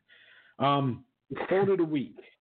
Quote, society always wants to talk about deadbeat dads. Now you want to complain about dads doing too much. Get the fuck out of here. And that was Matt Barnes on the racism of LeBron James. Something that we in the war room like Daddygate, because a lot of people have been critical of LeBron James because of his quote-unquote antics at his son Bronny's AAU games. He was, and this wasn't the first time, he put on like a dunk and the warm-ups. He was in the warm-ups with the kids, and he was dunking the ball all crazy. And people are saying that he's being an attention whore. He's making everything about himself. There was another scene where Bronny got a dunk in the game, and LeBron jumped on the court and, flexed his muscle while Bronny looked at him and flexed his muscle back. So what are your thoughts on this, Jimmy? Of course, it's LeBron, so it's a polarizing subject. A ton of people out here with him, but they're out here criticizing this in the first place to make anybody defend. What are your thoughts on this? Listen, man, here's the thing, right? First off, I thought it was a joke at first that people were actually criticizing him, and then as I sat around for a couple of days, I realized, like, no, they're serious. They're really, like, going in on him about this, and I mean, I've been to a lot of AAU games, and I've seen dads who aren't LeBron act a whole lot worse than him. But you can't get mad at someone being excited for their kid. And the whole idea of LeBron needing attention is ridiculous. LeBron can, like, go outside and, like, throw a Dasani in the air and he's going to get – like, LeBron could do anything to get attention because he is LeBron. Like, but I understand it. I've had someone who works for the Disney-owned sports company tell me literally that LeBron James moves the needle. Anytime they talk about LeBron on their morning shows, their evening shows, their ratings spike, their social media numbers spike. So I see what's going on. They have to find a way to talk about LeBron. If LeBron didn't do that, and someone else had said this, I think it was in our group chat. I think it was Savad, pardon me if it wasn't him, but said that if LeBron doesn't say, now maybe it was Hank. It was Hank. If LeBron doesn't do anything at all, that's the story. Either way, they were going to talk about him. They were going to say LeBron takes things too serious. Look at how he's acting at his son's game. So either way, they were going to talk about him. But they were going to make him the story. Like, was he drawn? Absolutely, he was drawn. But I guarantee you that if Chase got a dunk in the game, you would lose it. Oh, I'm already, his biggest fan, and not until the moments where either somebody that I'm with is recording, or another one of his dads that I'm cool with is recording their son, or if I'm recording the clip and something happens, like I don't even know that I say the stuff that I end up saying until I look back at these videos. And some of that stuff might be inappropriate at like a 7-year-old game. Like you're not supposed to show up the other team. You know what I'm saying? And I'll say something like, "Oh, got him, ankles." And you're not supposed to do that to a 7-year-old. You know what I mean? I've heard myself on tape like saying stuff like, Chase, now get him, break his ankles. Like he can't guard you. Like you're not really supposed to say that stuff at a 7-year-old game. Which is why, there was a bunch of, almost fisticuffs that happen at these young games because people don't like you to talk to their kids or about their kids like that. This is high school. This is different. LeBron is one of the most famous people on the planet. While everybody's complaining about his dunk display and the layup line, the kids that he's doing the layup lines with, some of them who, are not going to be brawny and get to the NBA, this is going to be the highlight of their lives. The kids on the other side, even the kids on the opposing team, it's going to be the highlight of their lives. Like we sit around now and talk about stuff that happened in our high school games. Can you imagine we've been like, yo, you remember the time Michael Jordan was in the layup line down on the other side, dunking the ball? And, that was crazy. We would brag about that. I told him the other day I would have had a hashtag TBT every 2 weeks. Would have been about that time Mike was in the layup line with us. Like, who are you guys kidding? And the funny thing is that some of the one kid who got the alley-oop when Brian lost it and lost his shoe, like he was actually on Twitter saying like, they love it. He said they're in their group chat like, yo, you hope Brian comes. Like he said that they absolutely love it. The people in the stands said they love it. So it's like everybody's happy, but it's like you said before, man. We have to make something out of nothing, man. The people in the stands, and I'm sure it's 5 or 6 dudes in the stands looking at him with the ice grill, like, look at this dude trying to get all the attention. I'm sure there's some dudes up there, some Kobe fans, some Mike fans, in the crowd acting like that. But these fans are so lucky because, when I first started thinking about this, I was like, yo, these people, you get to see LeBron for free where it costs $100. Now, I had to ease up off that because none of these AAU games be free. So for maybe $10, maybe $20, or maybe, a good $50 for the whole weekend if it's a tournament, like you get to see LeBron James up close and personal. He even goes onto the court and puts on a dunk display for you. So, like, come on, it's nothing more that you can ask. And I'm like, I agree. He'd be drawn, but that's what kind of pop he is. I mean, you also have to look at people's background. LeBron didn't have a dad in his life to be like this, so maybe he's changed the mode. He's just trying to change the narrative of his family tree. He's trying to be his son's number one fan. Like, let him be. This is so nutty to me because, and I guess this is another time my age is showing. I remember literally coming up and there being like a negative connotation with the NBA father. I remember Sports Illustrated did an article that said like, "Where's Daddy?" and they interviewed like all these different like players, like wives and kids about like their fathers not being there. Like that was a real thing back in like the 80s and 90s. And now like the whole narrative is changing. The crazy part about it is a lot of that, believe it or not, goes back to AI. When AI first started bringing his kids out to the podium and he started that movement, and then people follow suit. Now you see Westbrook playing with his kid before the game. You see Bronny and his kid. You see D-Wade with his kid. Like, AI is the one that, like, pioneered a lot of that. And he damn sure did. Like, now the kids are just like, the kids are celebrities now because you know their names. Yeah, they start talking on the microphone. AI kids just have more discipline. So you know the damn press conference.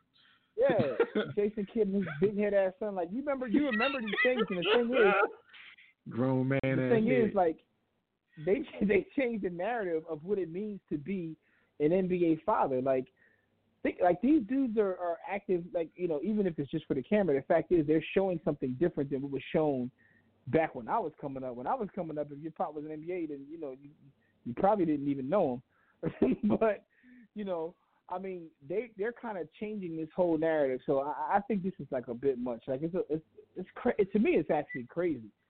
It's absolutely crazy. That's just my opinion on it. Now, the only thing, if there's one thing I'm going to say is, first of all, if it wasn't LeBron James, like, we wouldn't even know about this. I mean, he's famous. You know what I'm saying? He's uber famous. So, but the one thing, a lot of it wouldn't, like, they're not going to let you and I onto the court with our son to play in the layup line. They're not gonna let us run onto the court and flex when our son gets a dunk. That's the only difference. But that's the perks of being LeBron James. Like, he's earned that in this world of celebrity worship. He can do some things that we wouldn't be able to do. I probably would have got escorted out of the game that I jumped onto the court for layup lines, or I probably would have got escorted out if I jumped onto the court after a dunk. But I ain't going to tell y'all if it ever comes to that one day. I'm not going to tell you that it wouldn't happen. I'd jump up now. I've seen high school games. I've seen high school games where cats like, superstars or what have you are playing, and cats run on the court with something. I remember watching the game with DeJuan Wagner. Especially AAU. Yo, when DeJuan Wagner was coming up, and he was giving out all kinds of buckets and making certain moves, and like they have to stop the game because family and friends running the court going crazy. Like that was, but none of them were as popular as say LeBron. But that's just something that happens, man. Yeah. I'm saying, leave that man alone, man. Let that dude be a dad to his kid. It's all right. It's not that serious. All right, so before we get into these we got to go quick with these grind topics. Y'all can check out the website at warroomsports.com. While you're there, take your time, look around, just browse, see everything that we have to offer, everything that we're doing as a company. But if you want to get in on the conversation now, shout out to Neil, shout out to Skyview in the chat room. You can get in there with those guys, blogtalkradio.com/thewarroom. If you don't have a profile, you can get a free one, or you can just sign into your Facebook and Twitter accounts. But make sure you click follow so you can get updates and reminders about the show every week. So if you want to holler at us, of course, that number, 323-410-0012, press 1 when prompted. If you're already listening from your phone, just press 1 if you want to talk. What happened this week, Jim? Everybody was on the grind while Trump was letting his Twitter hands go. While you were on the grind is brought to you by Sports the Book. The bottom line is the greatest sports book ever written, and if you want to participate in this movement, you go to sportsthebook.com or go to our hub at warroomsports.com. That's the bottom line because Stone Cold says so. But what happened while you were on the grind, right? I've been promoting Sports the Book this week, man, because the conversations and our social media platforms be bringing me to wanting people to just have a better perspective on life and sports. Listen, man. Like, y'all got to do better. Someone told me at the joint I did this past weekend, man, like, yo, Table of Gods is the greatest thing ever. I was like, yeah, that might be my life's work. I might end up being known for that. Everything else I do in life, I'm going to be known for Table of Gods. But, yo. Man, I literally told your man Court to go get the book probably yesterday because I'm so tired of the goat posts. Stop with the goat posts, man. I was like, look, man, it ain't no goat. Go read Sports the Book, man. Ain't no goat. I'm disappointed in you, Court. You support what we do, man, but how you don't have a book yet, Court? You should be ashamed of yourself, man. Anyway, listen, man, this story right here is crazy to me, man. A case was dismissed against a 10-year-old who was originally charged with assault over a dodgeball game. A man got charged with assault over a dodgeball game. He smacked a black kid, smacked a white kid in the face with a ball. See, I've heard different things, though.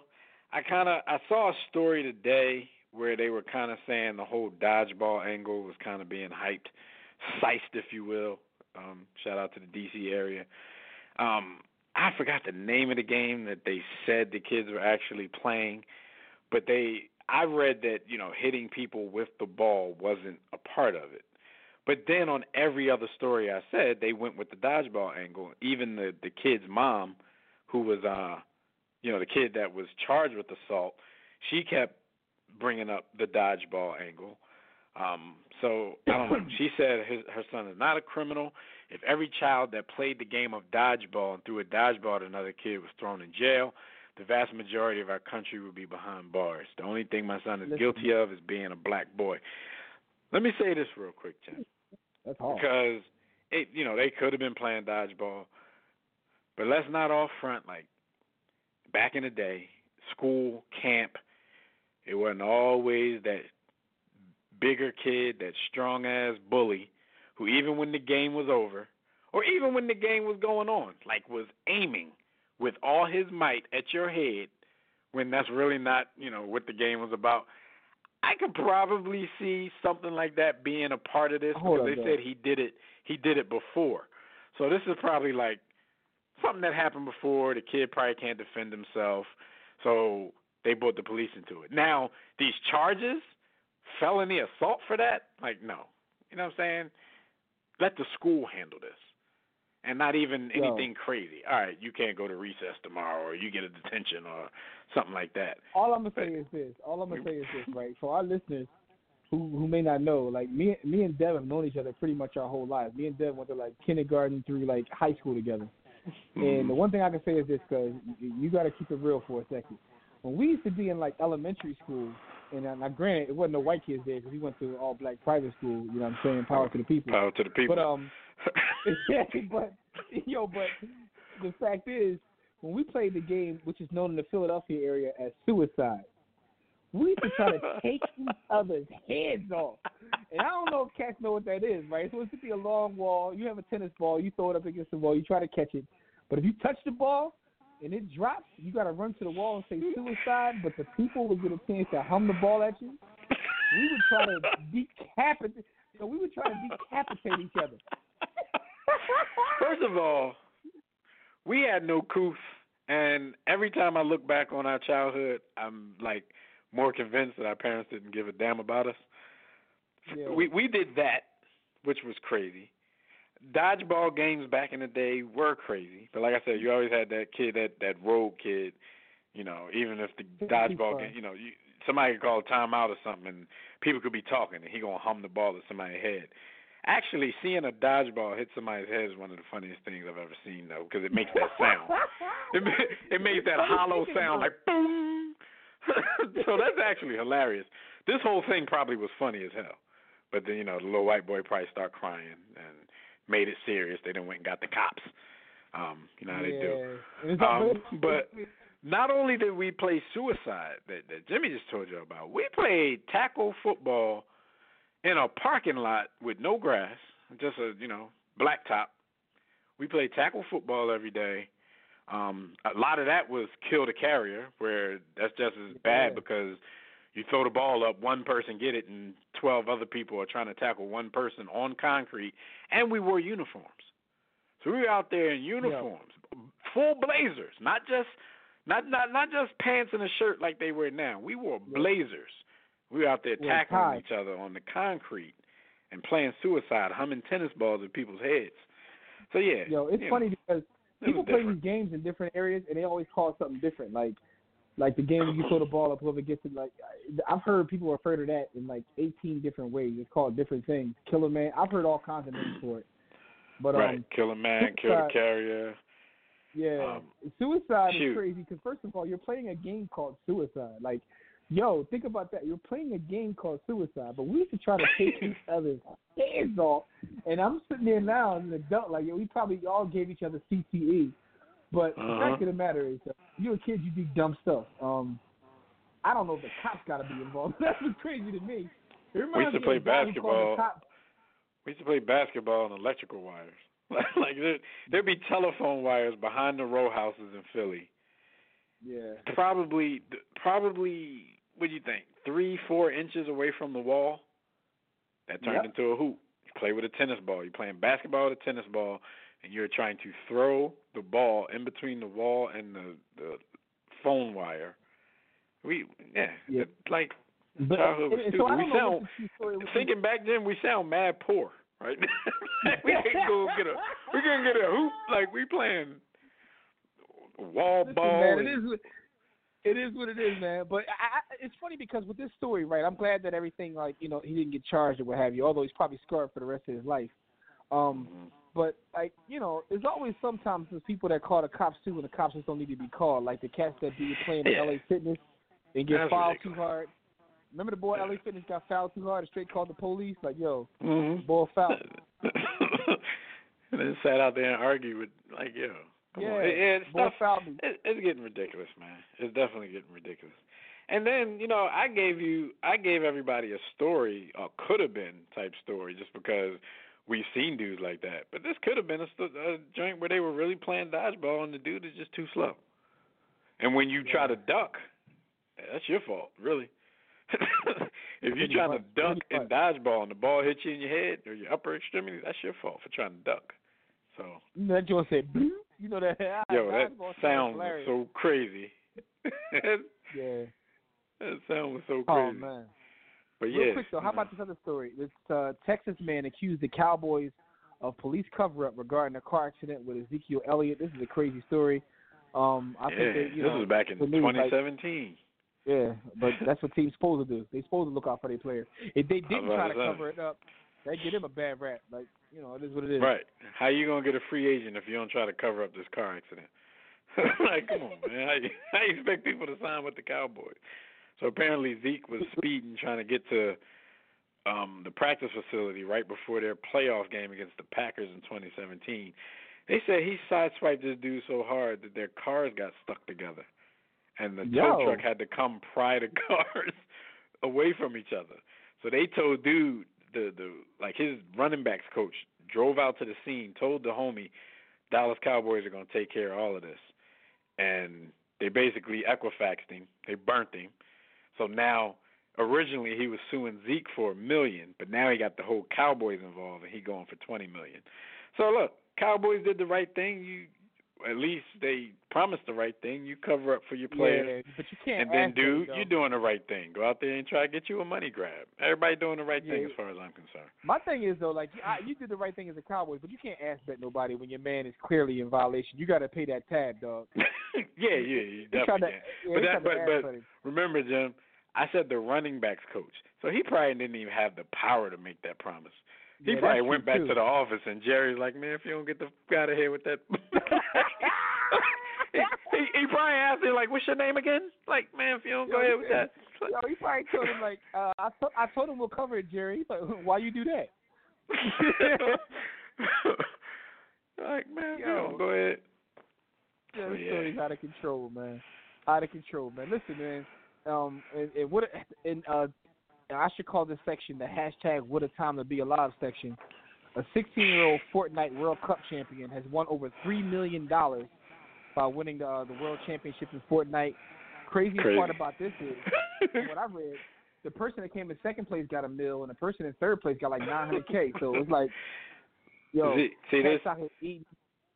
this story is relevant here in the war room because Jimmy's always telling me to ease up on my son. Because he's always on YouTube watching these virgin nerds in their mom's basement, you know, just play games all day. And Jimmy's telling me, you know, how much money is in this stuff these days. But it's like one of those things where even with the money being involved, first of all, my level of maturity will never, you know, it'll never be to a level where I don't make fun of dudes like that. Here's the thing, right? Cash now. They're just nerds with money now, but that's a lot of money. Here's the thing for our listeners. All of us at some point are part of the Get Off Our Lawn gang, but Dev is the president, CEO, and like Dev is the supreme Get Off My Lawn gang. What I recognize about esports, and it's going to be weird to see how we trade, like how long we do this war room thing is going to be hilarious because if we do this when we're late 50s, 60s, it's going to be funny because the sports world is changing to the point where esports is becoming like a legitimate thing. I know that sounds crazy. I know. We're going to have to talk about it. We're going to have to cover this stuff. Yo, it's going to sound crazy even to this day, but I remember people saying MMA is a fringe sport, is not legitimate. And now, you know, it is what it is. But the money, put it like this, when you see guys like Robert Kraft invest millions of dollars into the infrastructure of esports, you know that, all right, they're seeing something. So the money is as high as it is. Like, people are, like, taking this stuff legitimate. There's teams, there's travel teams, there's tournaments. They're going to get a bananas television contract. Watch. I'm just pissed because all the time I spent playing Metroid and all that, I can't, you know, I ain't going to make no bread. bread. For it. All we did was lose brain cells. They up here getting bread. I lost half my brain cells. Yeah, I mean, Metroid was hard to beat, man. That took a lot of time and precision. My mom saying, you going to ruin the TV with that video game system. Like, huh?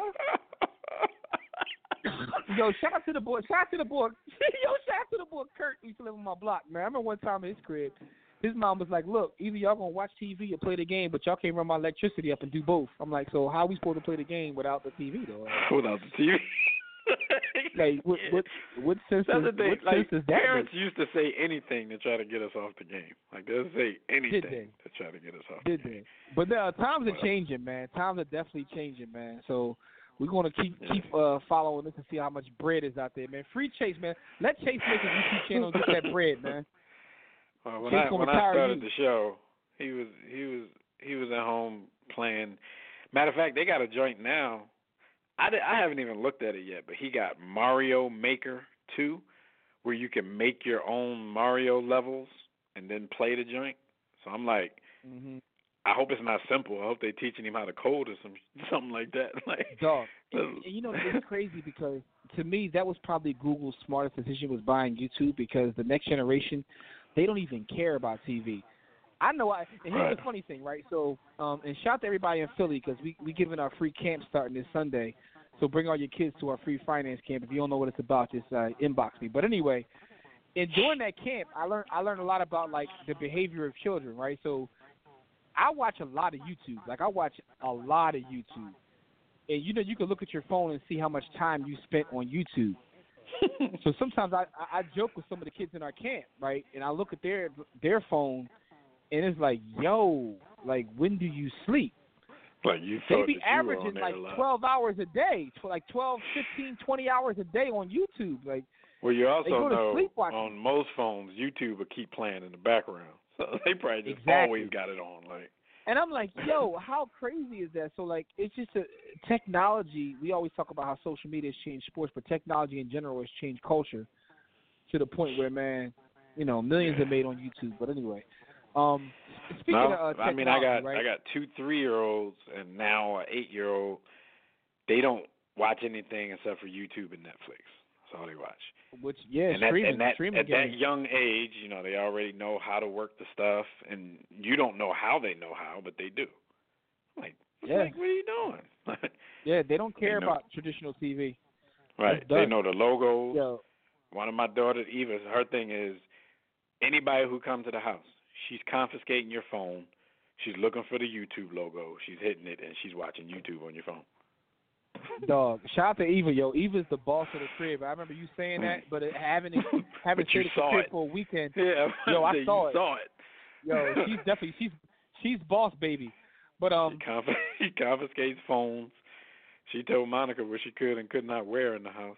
Yo, she's a straight gangster, yo. Your daughter's a G. But she's scared of Scar. She told Monica she gotta take that Lion King shirt off. You gotta take that off. Yo, but speaking of like technology, right? So one of the things about technology is gambling. Gambling is, you know, is rampant. You know, go to mybookie.ag and use our code. But listen to this bet that was just placed. Somebody placed a massive bet on the Sixers playoff chance, a 6-figure bet. And from my understanding, when I was reading a couple articles, that all they're looking to win is $2,000.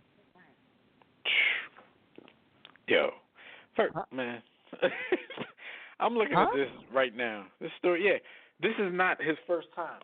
They never released his name, but the casino confirmed that this is the same person who made a huge bet on the Golden State Warriors last year. Remember, people, Jimmy didn't say to win the finals, to get to the finals.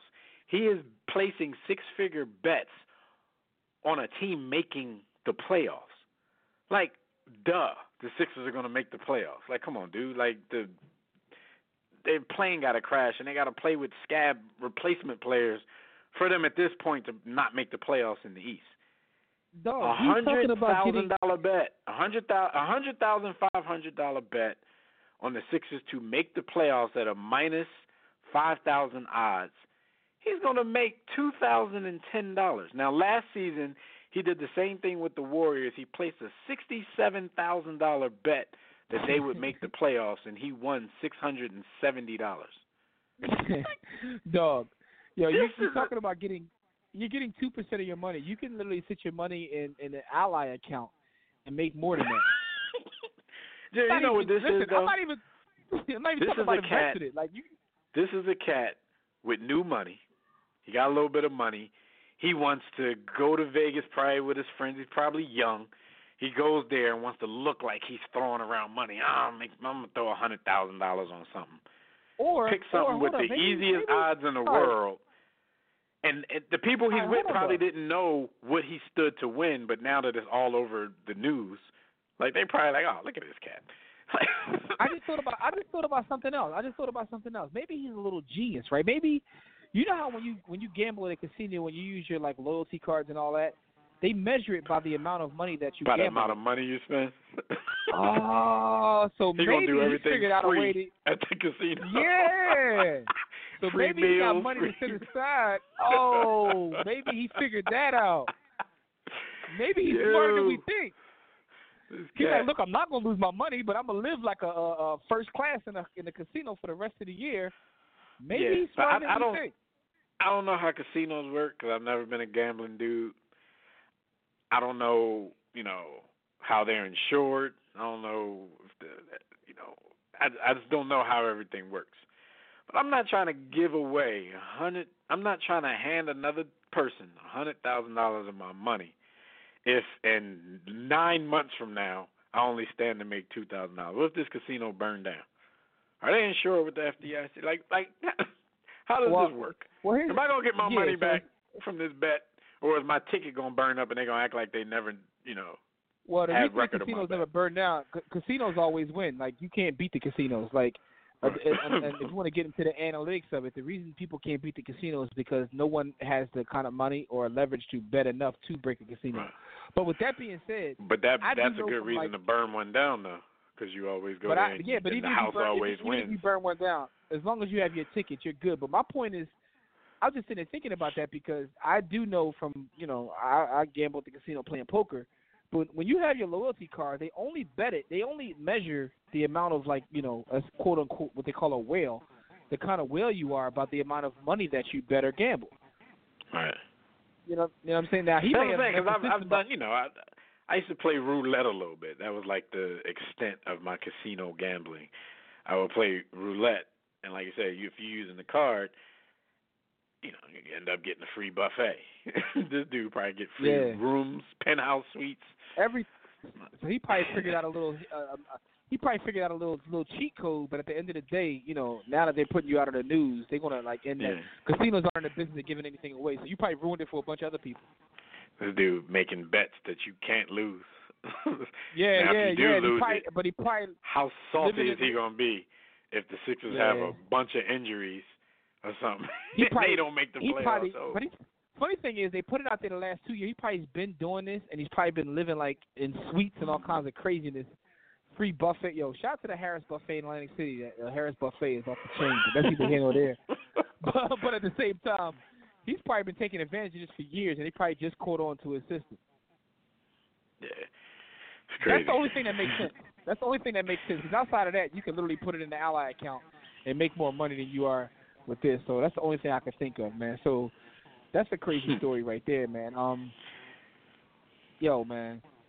You want to give birthday shout-outs? Yeah, quick birthdays before we finish off with these few NFL stories. And birthdays are brought to you by no one, so let's get right into them. Birthday shout-out to the homie, Edgerrin James. Edgerrin James was one of my favorite running backs during his era when he was tough. He's tough. He was in the league. Yeah, definitely tough. Gold teeth bull from Miami.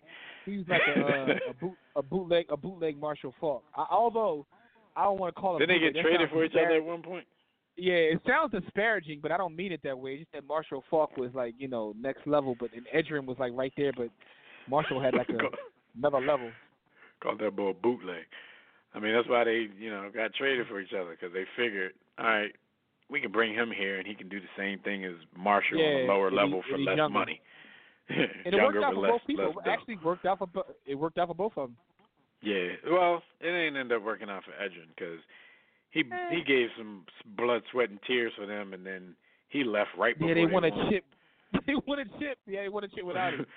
Because they had what was the dude? They had the African running back who was all right. Oh, they had the boy that everybody thought he was gonna be good. Yeah, he was juice. He was all right for a while, and then he turned into some sauce. So shout out to Edge. Stacey Augmon, talking about Classic people man. that can't shoot but could play some defense and can slash. Stacey Augmon, shout out to Fire him. nickname though. and he's 51 years old today. Shout out to the Plastic Man. And a rest in peace birthday shout out to former heavyweight champion Trevor Berbick, before Mike Tyson destroyed his brain. He was born August 1st, 1954, and he died October 28th, 2006. So rest in power to him. We like to give a war room salute to all of these folks on their birthdays. Salute! His soul left his body a year before that though. When he fought Tyson, I saw his soul leave the ring. So Tyson beat the man. I'm telling you, that was that pit bull Mike Tyson, man. If it wasn't for the drugs and the lifestyle and just being Mike, what could have been. I think I don't know if a week goes by where I don't talk about what Mike Tyson could have been and should have been. I don't think that Mike Tyson might be the greatest entertainer of my lifetime because I don't know if I talk about every week what he could have been, but I think that there's not a week that goes by where but you talk about he somehow for some reason. Yeah, even to this day, his podcast is crazy because he's Mike Tyson. Mike Tyson is like full bipolar in his podcast where he'll go from like angry to loving his guests to crying to he goes full Which Mike is Tyson why in his podcast. I always said I would never, like as big as a Mike Tyson stan as I am, I would never ever want to be in his presence because he goes from like loving you to y'all on the floor scrapping. He beat like him and Whack 100 rumbled at the podcast. Yeah, Too Short had a story where he says Tupac was like that. He said, he said he was cool with Pac, but a lot of times he didn't want to be. He said, because you don't know which Pac you get. He was like, but the thing is, all of them were him. He said Pac would have come in and be on some black empowerment. He was revolutionary Pac. He said next day he was seeing him, he was like, yo, with a cigarette, he wants cigarettes, Hennessy, and some hookers. Like he trying to ride on his enemies. Yeah, he was like, but the thing is, regardless, whatever one he was in, he was 100% that at that time. I'm like, yo. I wouldn't be afraid of that though, because I'll Pac up. He's a little dude. That's because Mike swing them hooks though. That's different. Right, that's what I'm saying. Mike a different dude. Like I don't want to be in the vicinity when Mike turned into crazy Mike. That's why I remember, some years back when we were trying to put on the full court press to try to find him and get him on our show. It definitely would have had to be, a remote interview. Like I'm not sitting in the same place as Mike. I would love to for a photo op, but it had to be real quick. Let's take this picture, and then I'll call you. And we record the interview over the phone. And I always tell the story. I met Mike Tyson one time in my life, and the crazy part is Mike was in Philly by himself in the streets. But he was nice Mike that day. And he was like, I don't know what he was doing. 'Cause he wasn't even like the hood. He was like in Center City, but he was just chilling. And I was out there. This was years ago. I was with my grandmother. He was like so nice to her. I said the coke man, not the crack man. Mike smoked. That's true. Mike that's true too. High post that's true too. But he was like he was the nicest guy that day. Like he was talking to my grandmother, and he was like so nice to her and everything. I was like, all right, it's nice, Mike. And that might be a thing too. Like if you're around Mike with your grandmother, that might be safe. Yeah. But I just couldn't. Because I've had athletes straight cuss me out and go full nasty to me. Like and I mentioned in Sports the Book, Andre Dawson. I don't like him to this day.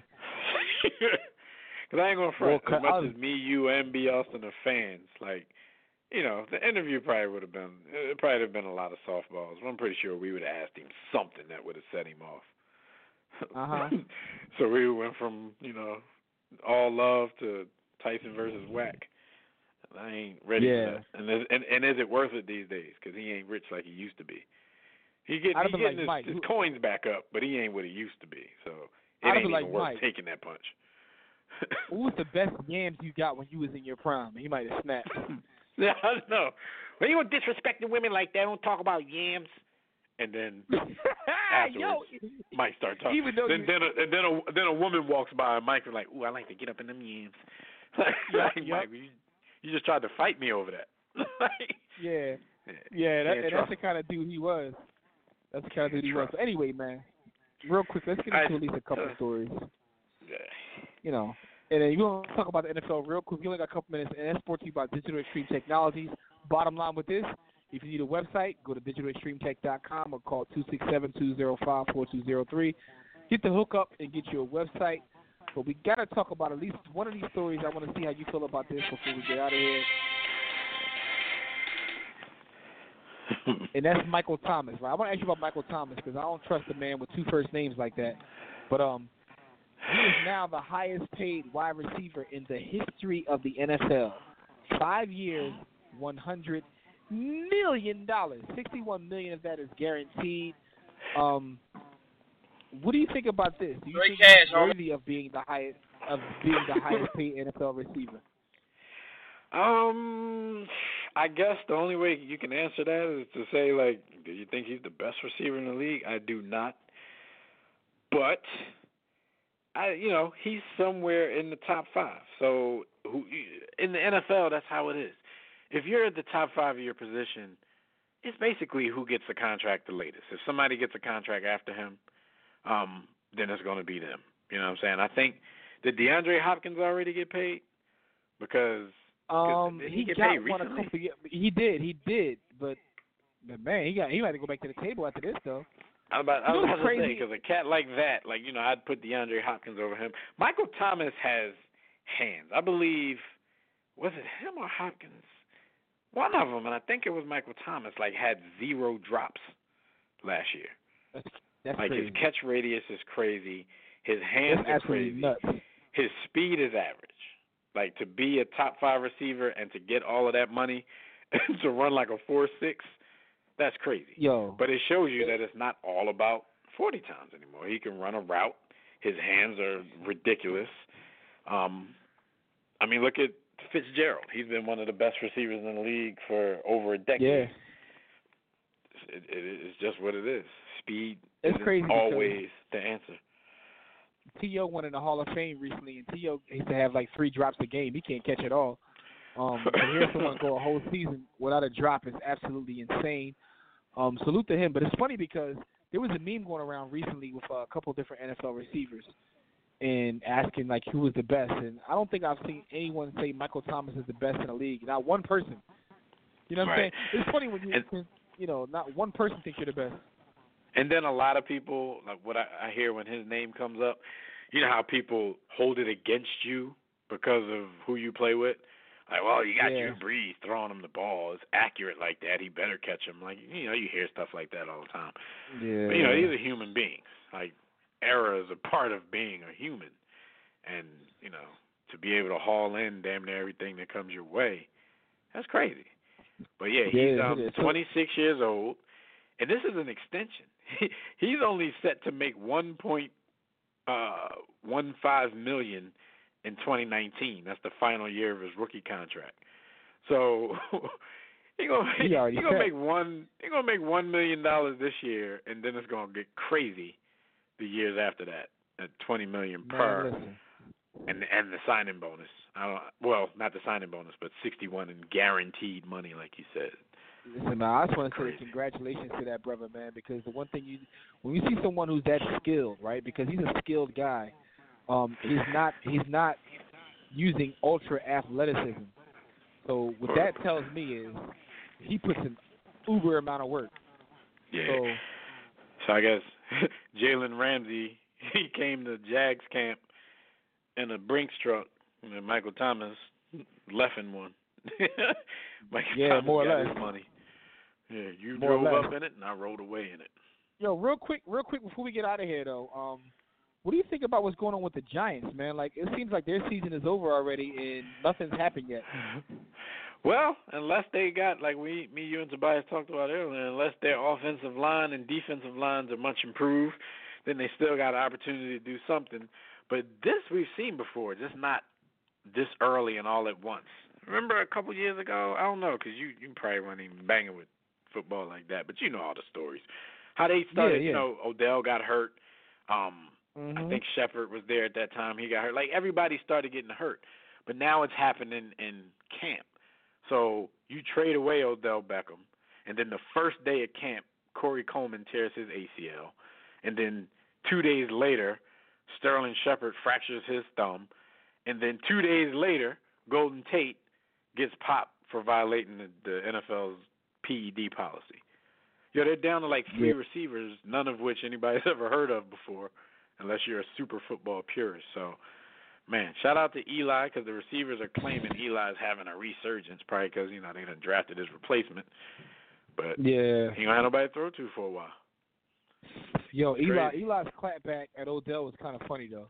I ain't going to hold you. Like, yo, we won some games before him, like, some big games. Like, damn. Pretty much. Pretty much. Because he did try to say, like, this team was trash for the last 6 years. I'm the only reason people came to the game. He said something, paraphrasing, but something along those lines. So, that clapback was inevitable. Shout out to them, man. We got to get up out of this piece. Yeah, shout out to Jerry Jones here, for disrespecting Zeke. Saying we don't need a Russian champion to win the Super Bowl. Yo, first you were on ass bet, not take care of him. Now you trying to disrespect him. But anyway, thank you, brothers, for joining us for another briefing in the War Room. Shout out to everybody in the chat room, Facebook, Twitter.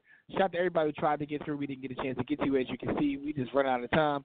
But we appreciate the support as always, man. We definitely do. Listen, catch us next week, man. We're going to be right back here talking everything happening in the world of sports. Follow everything we do at our hub, which is warroomsports.com, all of our social media, all of our content. Everything can be found at that hub. Again, that's warroomsports.com. Also, pick up my book, Sports the Book, at sportsthebook.com or warroomsports.com. But as we say, listen, until next time, don't accept mediocrity. Be steadfast in the war against ignorance, and we shall see you chumps on top.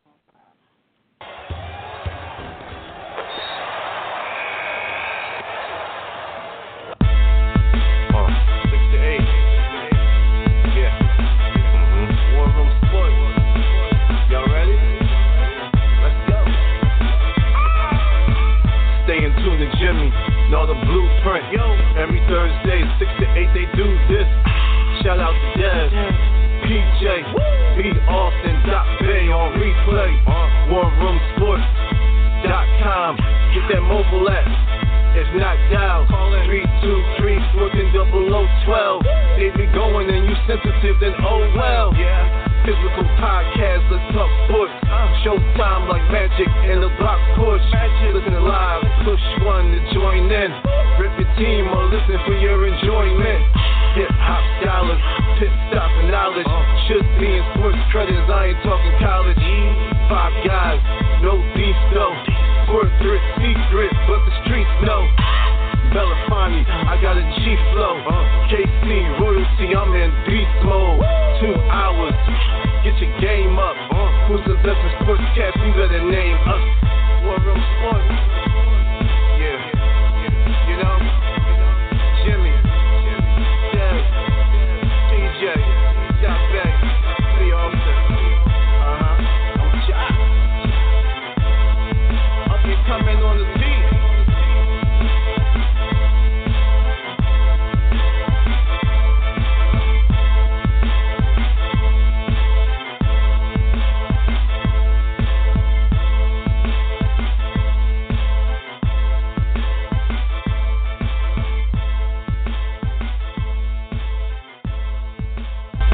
War Room Sports, www.warroomsports.com. What? Ain't no more to it. Okay, round 2. Name something that's not boring. A laundry? Ooh, a book club. Computer solitaire, huh? Ah, oh, sorry, we were looking for Chumba Casino. That's right. ChumbaCasino.com has over 100 casino-style games. Join today and play for free for your chance to redeem some serious prizes. ChumbaCasino.com. No purchase necessary. Void where prohibited by law. 18+ terms and conditions apply. See website for details.